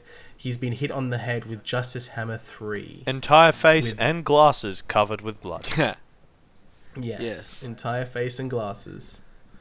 And it makes Hina feel sick. The body discovery announcement plays. So, obviously he's dead. Makoto's like, alright, I will go and tell everyone what's happened downstairs. So Makoto runs up, searches the 3rd floor, goes to the physics lab, and then goes into the equipment room. And then what he didn't realise was that there was actually another nightmare there, and the dead body of Taka comes into play. Double murder, Before baby! we continue, We got a double murder on our hands! So, what were you guys thinking at the time when you saw 2, not 1, but 2 dead bodies? I actually had a feeling that was going to happen when I heard the alarm play, because I'm like, oh, they're split up, and they're split up in perfect groups of 3. So if somebody was going to hide one of these... This was my legit thought process. If somebody is going to hide that one of these isn't actually a murder, they are going to time it so that both bodies are found at the same time. Because you won't be able to discern whether because logic would dictate that the announcement should play twice if it's even a fraction off. It shouldn't just sound once. But that's me sitting here not actually viewing a corpse, so I could be clear-headed about that deduction. For sure. It was pretty cool. Jared? Yeah, I didn't really think about that at the time. I was just like, ooh, they hit it right at the same time. That's wild. Because I'm still not really across all of the body announcement stuff. We've only had one case where it's actually worked. So that's a nightmare that occurs. Toko has passed out at the sight of Taka's blood, obviously. Oh yeah. And Justice Hammer 4 is discovered in the equipment room as well. After which point Celeste comes up and says it's ghastly, and they go back down to the nurse's office, and Hifumi's body's gone. He's disappeared. Wild. Shock Oh horror. my god. He's And vanished. Celeste points out that this must be the work of the culprit. They've come and carried the body away. They must be really enjoying this. She sort of goes on a little bit of a diatribe, and everyone freaks out. And then they explain that they found they found what do you call it? They found Taka on the top floor as well. Yes. So there's actually 2 people that are dead. Important thing to note while we're here. Before that is established to her, Celeste says, I think you've probably got the quote in front of you, Tyler, actually. It might be better just to read it. Brought up. I know later. what quote you're thinking. I know what quote you're thinking of. Do you want Yeah. me to read it now? Or do you want to save it for the trial? No, do it now because it's important context. Okay, so Present the the clues quote as they that come. the quote that she says as they're in the nurse's office, after they've discussed that Hifumi's body has disappeared. But before they know that Taka's body's vanished. Sorry, I'm just finding it now. No, it's all good with dead air. We can just cut It's all good. This must be the work of the culprit. They must have come and carried the body away. They must be really enjoying this. Enjoying the sight of us standing around frightened and confused. We're all going to die here. We're going to die just like those guys had died. And Byakuya was the one who said, I don't believe this. I don't believe a body would just disappear. First there were 2 murders, and now one of the bodies has been taken. This is unnatural. At which point they mentioned that Taka has been killed as well. Hina has a bit of a breakdown. And then Toko's up there. But, Byakuya sort of just puts, everyone's like, how could you leave Toko up there to Byakuya? And he's just like, that annoying little insect clings to me wherever I go. We'd be better off without her. And everyone's just like, you bastard, sort of thing. Like, how dare you just talk about her like that? They rush up to check on Toko, make sure she's okay, at which point, yep, she's okay. But now Taka's body's gone. They're both gone. Crazy. They've both gone. At which point, Byakuya sort of points out that, there's only 2 people missing. So who could be responsible? It's either Hiro or Kyoko. Which point, Makoto, has an alibi for when Celeste and Hifumi were attacked. She was with us. At which point, Byakuya points out, you seem very adamant about defending her. Perhaps you're in love. But anyway, it's sort of pointed out that, at this point, everyone's sort of settled that Hiro is the one who's done this. He's the only one that's disappeared in this instance. On top of that as well, there will be no more murders, Byakuya points out, because as according to the regulations, the Blackened can only commit 2 murders. So you can't kill more than anyone else, so everyone else is safe for now. Unless another murder takes place from a different Blackened. Yes, Robo Justice cannot kill anymore. Exactly. Thank God for that. After which they have to try and find the 2 missing bodies. You go to the art room and check the repository, but it's locked. You can't get in there. So you step away to search other rooms, but then Celeste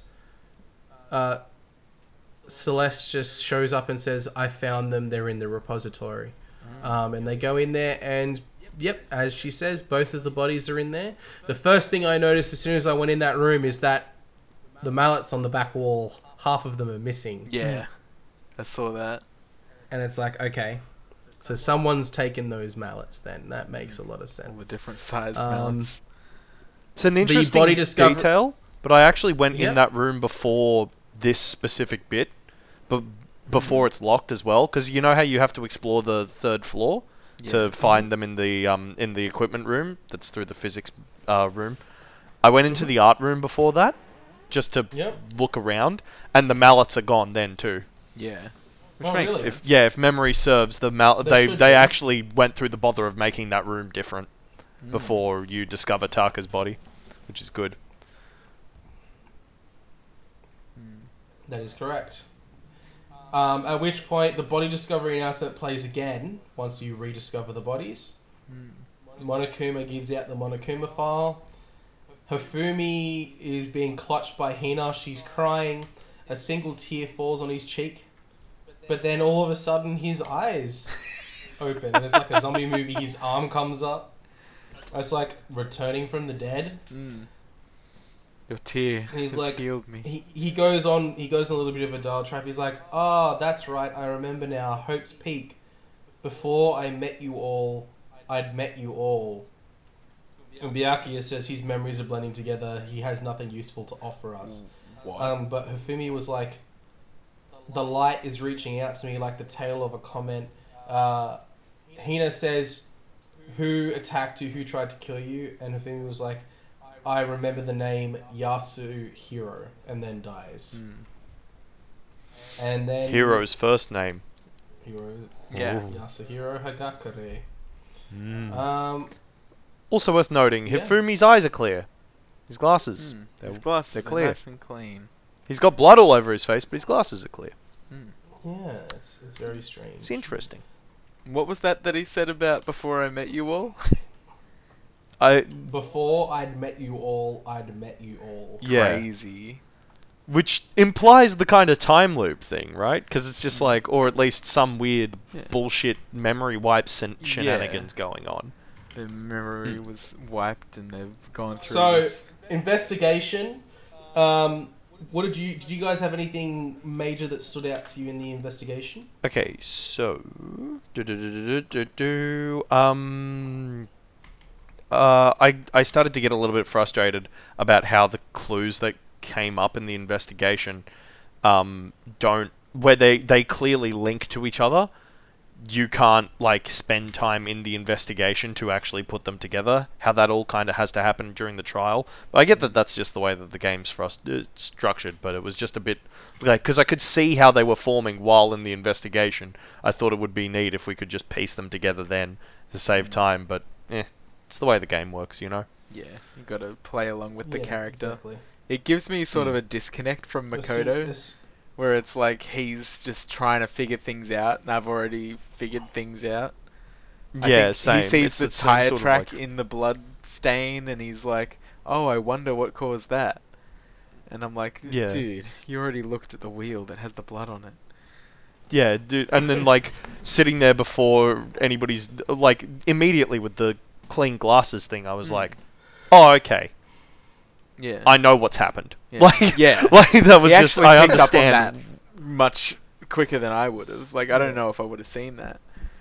Exactly. Did you? So before we discuss the trial itself, what did you guys think was what happened? What went down, Jared? What did you think had occurred here? Oh yeah, I figured like definitely Hifumi's the one that's killed Taka, and like he was the one that was Yep. walking around moving the bodies, and then I was thinking like because of the thing that happened earlier where he was Celeste's little piggy boy or something like that. I was like, oh, maybe Celeste has got him to do her dirty work, and wrote that down. Mm, That was a nice little, Okay. fun little thing to tick off. yeah. All right, Mr. Patrick. What about you? What were you thinking before the trial started? I'll just read it verbatim. Okay, so here's my take. I think Celeste masterminded this killing. She was working with Hifumi to kill Taka and frame Hiro, potentially, I think that using alter ego as leverage. After Hifumi used a blood pack in the medical room to fake his death, he wiped off his glasses and ran upstairs to take Taka out of the murder room using the dolly. There, when he had played his part, Celeste killed him with the biggest mallet. His last words to Hina were an attempt to keep his promise to Celeste. That was the only bit of that I got wrong. The rest of it I paced exactly. which was I was very about to funny. say, do we even need to review the trial now? Like, I mean, you pretty there's much mechanical got stuff a to the perfect score. there's mechanical stuff to the trial, and also I think that it's important that that last bit is wrong. I assumed that what it was going to be was same thing with you, Jared, because Hifumi had been like playing himself up as Celeste's little piss pig. Yeah. I thought that he was going to be doing this out of that he was protecting her out of some sense of loyalty and framing Hero because of that. I didn't expect the actual twist in that regard. He actually which got is, played. Yeah, he actually got played and then tried to out her, but just because he was dying, couldn't do it in a good way. Yeah. The Very trial's interesting. Mm. really good. If you don't kind of do what Jared and I had kind of done and just somehow manage to stumble in to getting it entirely correct, it would be very goes pretty entertaining. well. I was pleasantly surprised by how early the bullet time battle came up. That was interesting. Yeah. That like from the get-go, the trial slowly paces up more and more, and it's unlike the one before where when you're trying to figure out who killed Chihiro, there's kind of like no clear antagonist because it sort of swaps from person to person multiple times. At some point it's Genocide Jill, at another point it's Byakuya, at another point it's Taka, who's trying to obfuscate from Mondo, and it sort of revolves throughout the people in the group. For this one, there isn't anybody immediately at the start, but then from the point where Celeste is like, how about you stop talking, and then you have the bullet time battle with her where she's just being slightly mean and snarky towards you, it slowly ramps up against her, just kind of barely bit by bit, because she's always trying to divert the direction of the trial, but quite subtly. Yeah. And then as she gets less and less like cards to play, she gets more and more aggressive about it, to the point where she breaks character multiple times. Because Celeste is a character. It's not the real person who is what's her name, Tyler? Because I think this is Ludenberg. no, yeah, but what's But her real not name? Because Celestia Celestia Ludenberg. Ludenberg is a character. So it's revealed that as the damning final piece of evidence there from Makoto, that Celeste's real name is Taiko Yasuhiro, and the character of Celestia Ludenberg, as you put it, is false. It doesn't exist, and.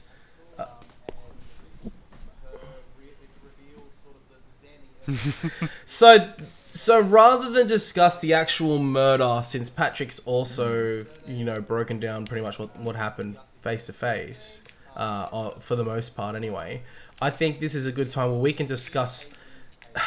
I know you say it's a good trial, and when I first played it, I thought it was a good trial too. But having played, looking back at the two trials and the actual logic of the murders Yeah. up until this point, Oh. for someone who's meant to be the ultimate gambler, who's able to take calculated risks, who's able to be as cool as a cucumber and have a great poker face and be able to be, the queen of lies, this was an atrocious attempt at trying to succeed in this format. It really is. For starters, why is it so complicated? Why is it such a complicated for being the circumstance that ultimate these guys gambler, are in? her poker Like, face is really why bad. does she have to Like, make she it just so that shows Hifumi her kills someone and then hands she so kills much. Hifumi? Like, I understand the logic that she used for for the reason why Hifumi should do it, to trick him, but it just becomes so complex that I question the true genius that she's supposed to be, if that makes sense. I think the point is that you're supposed to get lost in the complexity of it. Like, obviously, the fact that we've been through this and also being hyper vigilant for clues, like being able to figure out that this is how things played out, is based largely on the shit job that Hifumi does, which kind of I think it actually does do her some justice, because she's the queen of lies, but she's also gambler, so she takes a lot of risk, which is what this is. This is a massive risk in that she's banking on somebody else to do most of the legwork for being able to set up so that she can kill somebody and completely get away with it. If only one person dies, then realistically, like, basically she needs other people's prints all over it to try and get off and away from the idea of it being her. So primarily Hiro, who they would have just completely sent to death out of hand if the note hadn't been found on Hifumi, who was supposed to destroy the note, but instead clearly just crumpled it up and kept it in his pants. She took a risk on him, trying to con him into working with her, and for the most part that worked, but the outlier bit being that he's lazy and kind of shit and inept. So that's the gamble, as to whether he'll actually come through or not. From that part forward, Celeste kept the gig up for the most part, but I do agree with you that her poker face is kind of shit. Like, it's interesting how it kept dropping, and I think that's also decent storytelling, because if you notice, the one person who she actually does really drop poker face with it is Hifumi, because she actually doesn't like him. There's actually just frustrated. There's a thread that goes on throughout the and can't keep up the character. Yeah, she gets really frustrated with him. She also just genuinely finds him disgusting, and clearly picked him to die because she did not like him. And that was like a big contingent of that, I think. It's the thread of the narrative is effectively that Celeste actually did enjoy the company of most of the other people that she was living with, but she wanted to get out more than she enjoyed their company. So out of everybody who it would be easiest to follow through the actual deed of murder on, Hifumi stands as the person.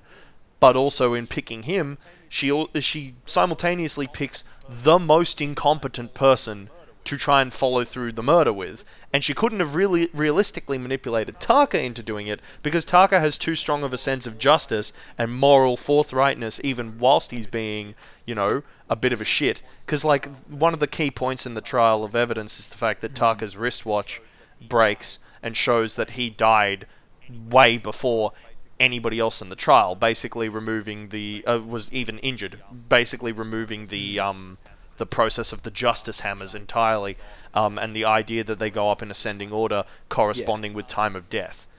That wristwatch also plays a part in that. The reason why people remember it is because he's screaming at Makoto the previous night for getting to the bathhouse too late at a time that was too close to nighttime, 10 o'clock. So he's still this weird rules maniac, even though he's kind of become more of a weird Bugs Bunny ass character,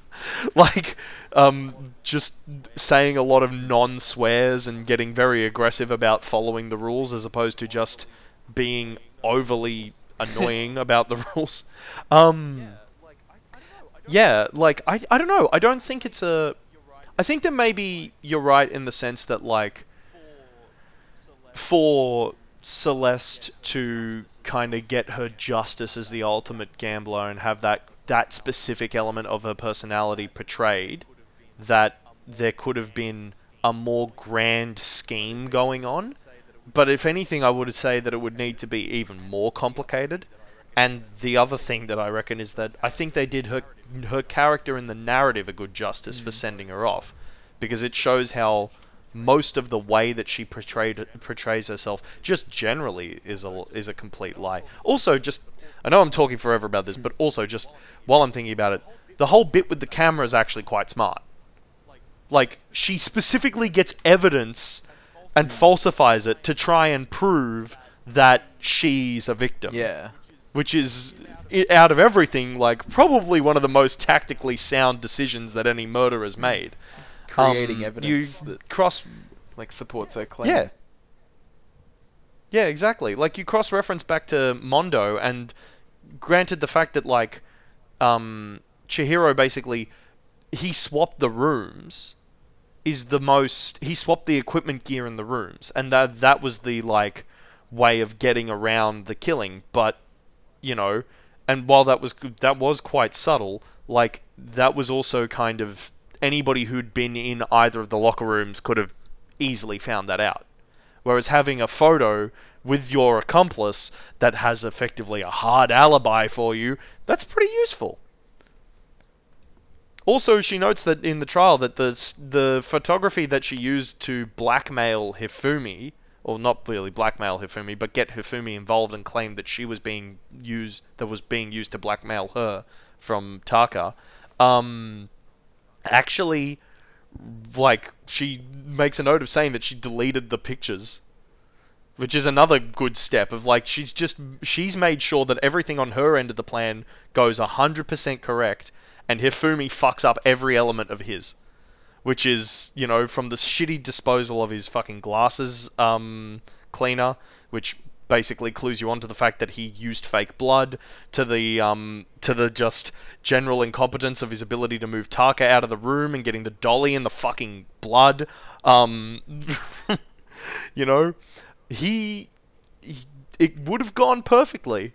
The only thing that didn't sort of... Oh, and his inability to dispose of the note. The only thing that fucked it up was just him fucking it up. Because he's not very good at killing people. Yeah, that's quite an interesting take on it, I guess.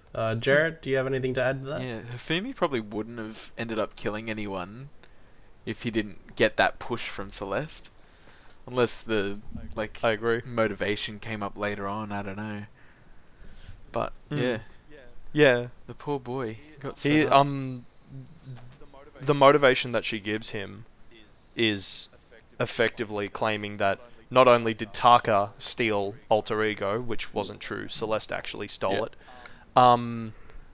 but that Taka also, when she went to go and get Alter Ego back from him, he sexually assaulted her, which is just like so calculating and so fucking evil of a lie. Like, just she really gave it her all, Went all out and put her faith in completely the wrong person.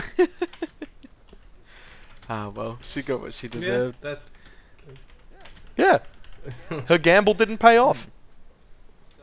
So after she's caught out, they have a bit of a discussion. She explains, like, what she did and how she manipulated the circumstances. And then we move on to her execution, which is one of the more outlandish ones we've seen so far, where you initially think it's going to be brutal as hell because she's tied to the stake and she's going to be... It's called the Burning of the Versailles Witch. Which, you know, she makes a reference that in another life she would be Marie Antoinette, which is quite an interesting callback. And she is sitting there, standing there, and it looks like she's going to be burned alive, and you're waiting to see her, like, sort of, I guess, crumble, because she's sort of in her, like, you know, over the top, like, I'm okay sort of thought. But then Monokuma, in a fire truck, starts screaming down the path, launches off a ramp, and completely crushes her, and then the whole stage falls apart on top of her. It's quite an interesting, I guess, take, in that interesting, and it's definitely different to what we've had so far. They're definitely getting more outlandish, these executions, from what it seems like. I don't know, man. The butter one still takes Yeah. it. That one's fucking. That one's fucking stupid. I was really, like, fucking on edge when the burning thing started, because I was just like, oh my god, this is like, this one's real. Like, this one's actually, like, really real. And then the fire truck hit it, and I'm like, and they pulled it back just at, like, that pinch moment of, like, emotional, sort of weight, and then give it a bit of levity. All in all, I think it lands better than the butter one. Yeah, the butter one. That's so fucking dumb. Sorry, it's just still stuck with me. Until As the like, butter fucking comes out. yeah. So that whole trial is this really interesting dissection, and then they just ruin it with butter. Fucking stupid. Anyway, best execution still reigning is Leon's. Because it's the most brutal, and they really don't pull any punches with it. Yeah. It's just kind of horrific. It's not as horrific as the build-up for Celeste's, but it's like, it doesn't have that, like, curve back down. They just kill him with baseballs. So after the trial, it's revealed that Celeste gave Kyoko a key when she was saying goodbye to everyone. And everyone's standing outside the bathhouse deciding who do we want to, Byakuya's like, there's still a possibility of a spy, so I don't want Kyoko to go in there by herself. And everyone decides, yeah, let's send Makoto. And Hina's like, girls are total pushovers when you show a little backbone, sort of to give you a little bit of a nudge, I guess. Yeah, everybody they find thinks he likes her. I mean, he's not exactly subtle in his signs of affection, I guess, towards Kyoko. Like, I think it's clearly obvious that he's always the one to bring her up in conversation. Yeah, he clearly cares about her a lot. Whether that's like him being into her, or whether that's more just like, I don't know. It's interesting because it's like you spend, when you do like interactions with her and stuff, her like her dialogue and everything is quite, I don't know, it feels very Makoto heavy as well, which is an intriguing part of it. Like, he's doing most of the legwork in the conversation, but it's still, I don't know, they share a deep bond, and I think it's just, there's a way of reading it that isn't necessarily romantic, which I think is like, it's probably because Kyoko's like helped him so much in terms of coming to terms with immediately horrific things that have happened to him and the people he cares about. Sayaka, he definitely had a thing for. I think there's a really clear line there, because he was just like, I'll do anything for you. I promise. Anything. I promise. Anything. Okay, die for me, bitch. Take the rap. Yeah, so after that point, they head into the bathhouse and they start discussing. They find Alter Ego and they see that it's all saved. And Makoto and Kyoko have an interesting exchange, I guess, where Kyoko's like, Makoto asks, "All right, what are you doing?" And Kyoko's first instance is to think, you don't need to know, but he says, yeah, well, that just makes me worry about you. And she seems shocked that he's worried about her. And then at the same time, she says, like, you probably think I'm the mastermind spy. And he's like, no, I believe in you. I'm just worried about your safety. I believe in you. People believe in their friends.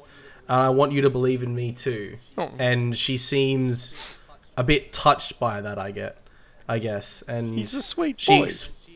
She explains what's going on, and we get an ending scene where Makoto goes to the second floor boys' bathroom, goes to the closet at the end, pushes on the wall, and falls through the back of the storage closet, and finds a hidden room with a bunch of files and a desk and tissues and crushed up paper and all that sort of stuff. There's a piece of paper there that says, "You must not leave." He's having this strange sensation of deja vu when all of a sudden, from out of nowhere, a Rey Mysterio! Booyaka! A masked individual with a pipe whacks him on the head. I'm not gonna lie, I thought this was gonna be his death. I thought he was dead here. Yeah, I thought that was it. I thought that's it. He's been wild. Killed. I thought either the mastermind spy killed him, or the masterminds killed him, and we'll pin it on someone. That's what I thought. I thought that's it. That's the end of Makoto. Who did you think you'd take over as from that point then? Kyoko. Ah, interesting. Yeah. Because you've been like, either Kyoko or Hina, I guess, would be the two like front runners. But like Kyoko seemed to be the one that I thought would be like the protagonist going forward. It's like, okay, he's died halfway through the story. Now Kyoko, who just was brought to the forefront at the end of this chapter, is going to be the lead. We had that interesting conversation. She also probably feels guilty because she sent him to the room where he dies. Yeah. That was the thought I had. So, I was pleased to find out that Makoto hadn't died yet. At least he had survived. He was just having another nap outside of class. He was knocked unconscious. I guess the theory is supposed to be that because he was attacked by someone that we didn't see who it was, we're supposed to think that this is the mastermind. So, and on top of that, because there's no surveillance camera in that room, the mastermind might, and obviously there's none in the bathrooms either, the mastermind's probably just thinking he's taking an hour-long shit, when in actual fact he's passed out in this secret room. So, you know, that sort of gets around the loophole of the sleeping in class, I guess. Is what I would say. Oh, also interesting to note that fucking Rey Mysterio with the wooden plank, he has his luchador mask is separated in Monokuma's colors. Yeah, it is. Oh. And on top of that, it's got the Monokuma, like the red lightning eye, is on the top of the mask as well. It's quite interesting. I didn't even get a good enough look at it. It was a really quick sort of frame. And then after Makoto wakes up after being attacked, he walks past the gym and hears some weird noises, and he opens the door to see Monokuma fighting Sakura. And you know, obviously Makoto's thinking, what the hell's going on here? There is a still shot where Sakura lands on her feet, but her skirt rides up because she's fallen down. And anyway, not besides the point. You just got to stop It pointing just adds them out. on to the consistent theme of fucking We're skirting the line constantly. objectifying children, I guess. Yeah. If that's the right P term. building their case. If we don't right own now. this game every time it tries to make us pedophiles, are we really doing a podcast? Yeah, that's a good way to put it. But No, throughout it this isn't. the conversation that takes place is Monokuma saying, "Why you? What do you think you're doing? I asked you a question. What's the meaning of this? How dare you defy me? This wasn't part of the deal." And Sakura says, "I've made a decision. I will no longer retreat, no longer compromise, no longer regret. I've made my decision. I'm going to resist you." And Monokuma says, "Okay, but you do realize what will happen if you go through with this, right? You haven't forgotten what I am holding hostage." And then it's heavily implied by Makoto's thinking through that time that Sakura is the mastermind spy. And that is the end of Chapter 3. We receive Super Robo Justice as a present, and there are 7 students remaining. And that is where Chapter 3 comes to an end. What were you guys' thoughts about the developments? That made me so sad. Like, Sakura can't be the spy. She's so sweet. I was hoping that she was just sparring with Monokuma for fun. But it's the dialogue. I can't do it. Yeah, I just want her to be safe and secure. I had a I just freaked the fuck out the moment that the fight scene started. That ruled. So hard. Just big text across my page, Sakura, because it's just this lightning bolt of them like slashing and fighting each other. It was the sickest bit of action in the game yet. Oh, So so cool. No, similarly, I'm disappointed, but I'm sure that she has good reasons. You know, it's funny how invested we are in this character for one that we've both like not hung out with. Oh yeah. Oh, I saw her once during free time. I'm gonna start now. in this now that chapter. I've Next time, We had on tea. Dragon Ball Z. Now that I've gotten Hina done, I want to get through her next, ideally. Although I have I have a sneaking suspicion that she won't be around all that long, but we'll try. I probably would have. I'd forgotten that there was a early free time event in the chapter when I went, because there was such a like long pause between when I played the first part of chapter 3 and then when I picked up from the second free time event. I forgot that the second one wasn't the first one. If I'd realized that, I probably would have done Sakura instead of Kyoko. But it is what it is.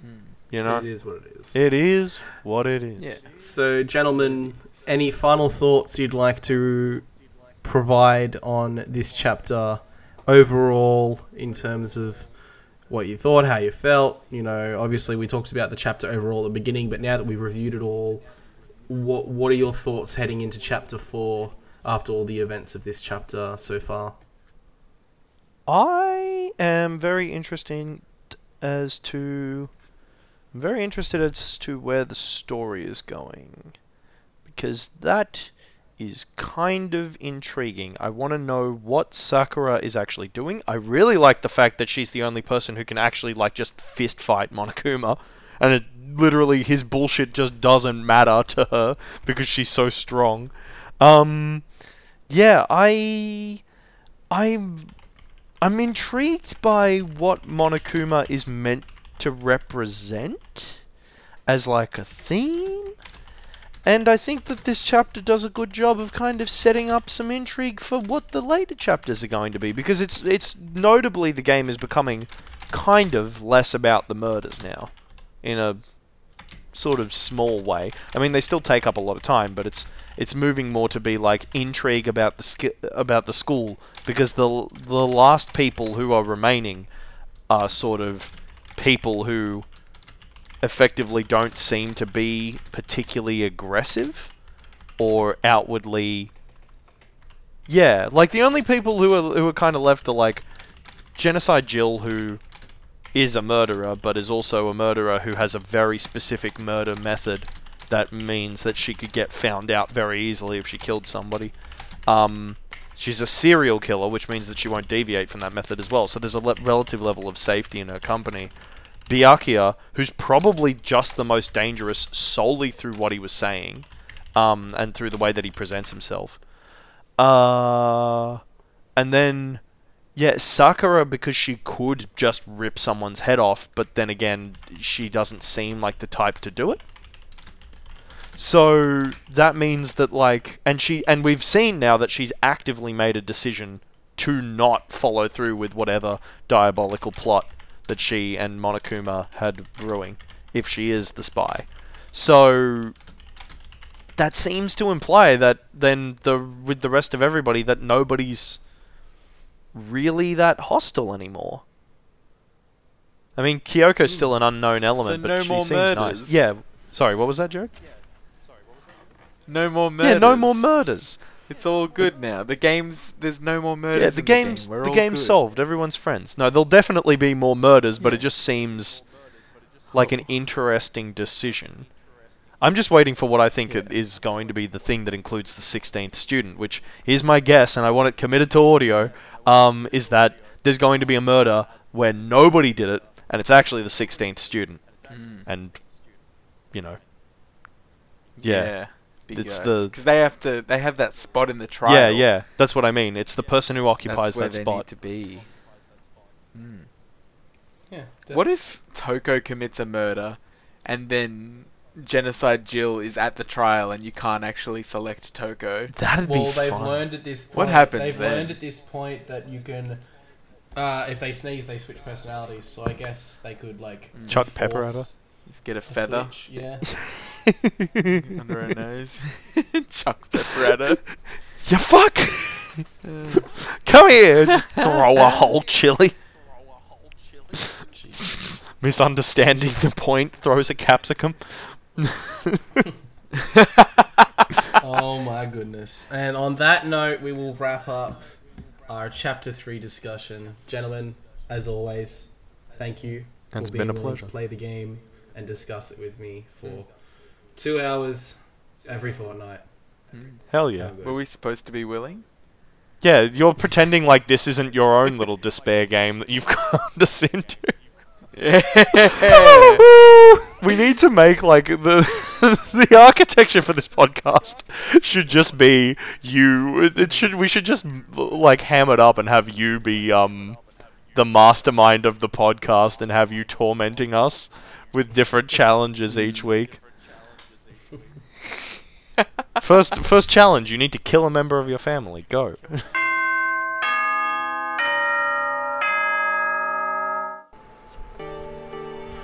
And that is going to do it for the review of Chapter 3 of Danganronpa Trigger Happy Havoc. We just wanted to provide a quick apology to everyone out there who's listening to this, who has been waiting eagerly for our newest episode. Unfortunately, a lot of personal circumstances got in the way of putting out this episode earlier. Because of this, we've had to delay a few times based on this. Unfortunately, life gets in the way. However, this has all been reviewed, and we have managed to make the best of a bad situation, and we should all be back on track to release fortnightly, starting from a fortnight from this episode's release. So we are aiming to sit down sometime next week to record Chapter 4 review, and we should be arranging to release that within a fortnight's time as well. If there's any changes to the schedule, you can always follow us on Twitter at the official Danganronpa After Class Podcast Twitter account. You can find us at DR After Class Pod. There you can find all of the updates for all of our episode releases, and if you want to give us any sort of feedback or just say g'day, please tweet us at that account as well. We will all see it. From myself, Patrick, and Jared, we want to thank you for your support and thank you for continuing to listen to us. We are having a great time reviewing all of these podcast episodes with you, and we hope that you're enjoying listening to them as well. So, hope you're having a great day. Bye for now.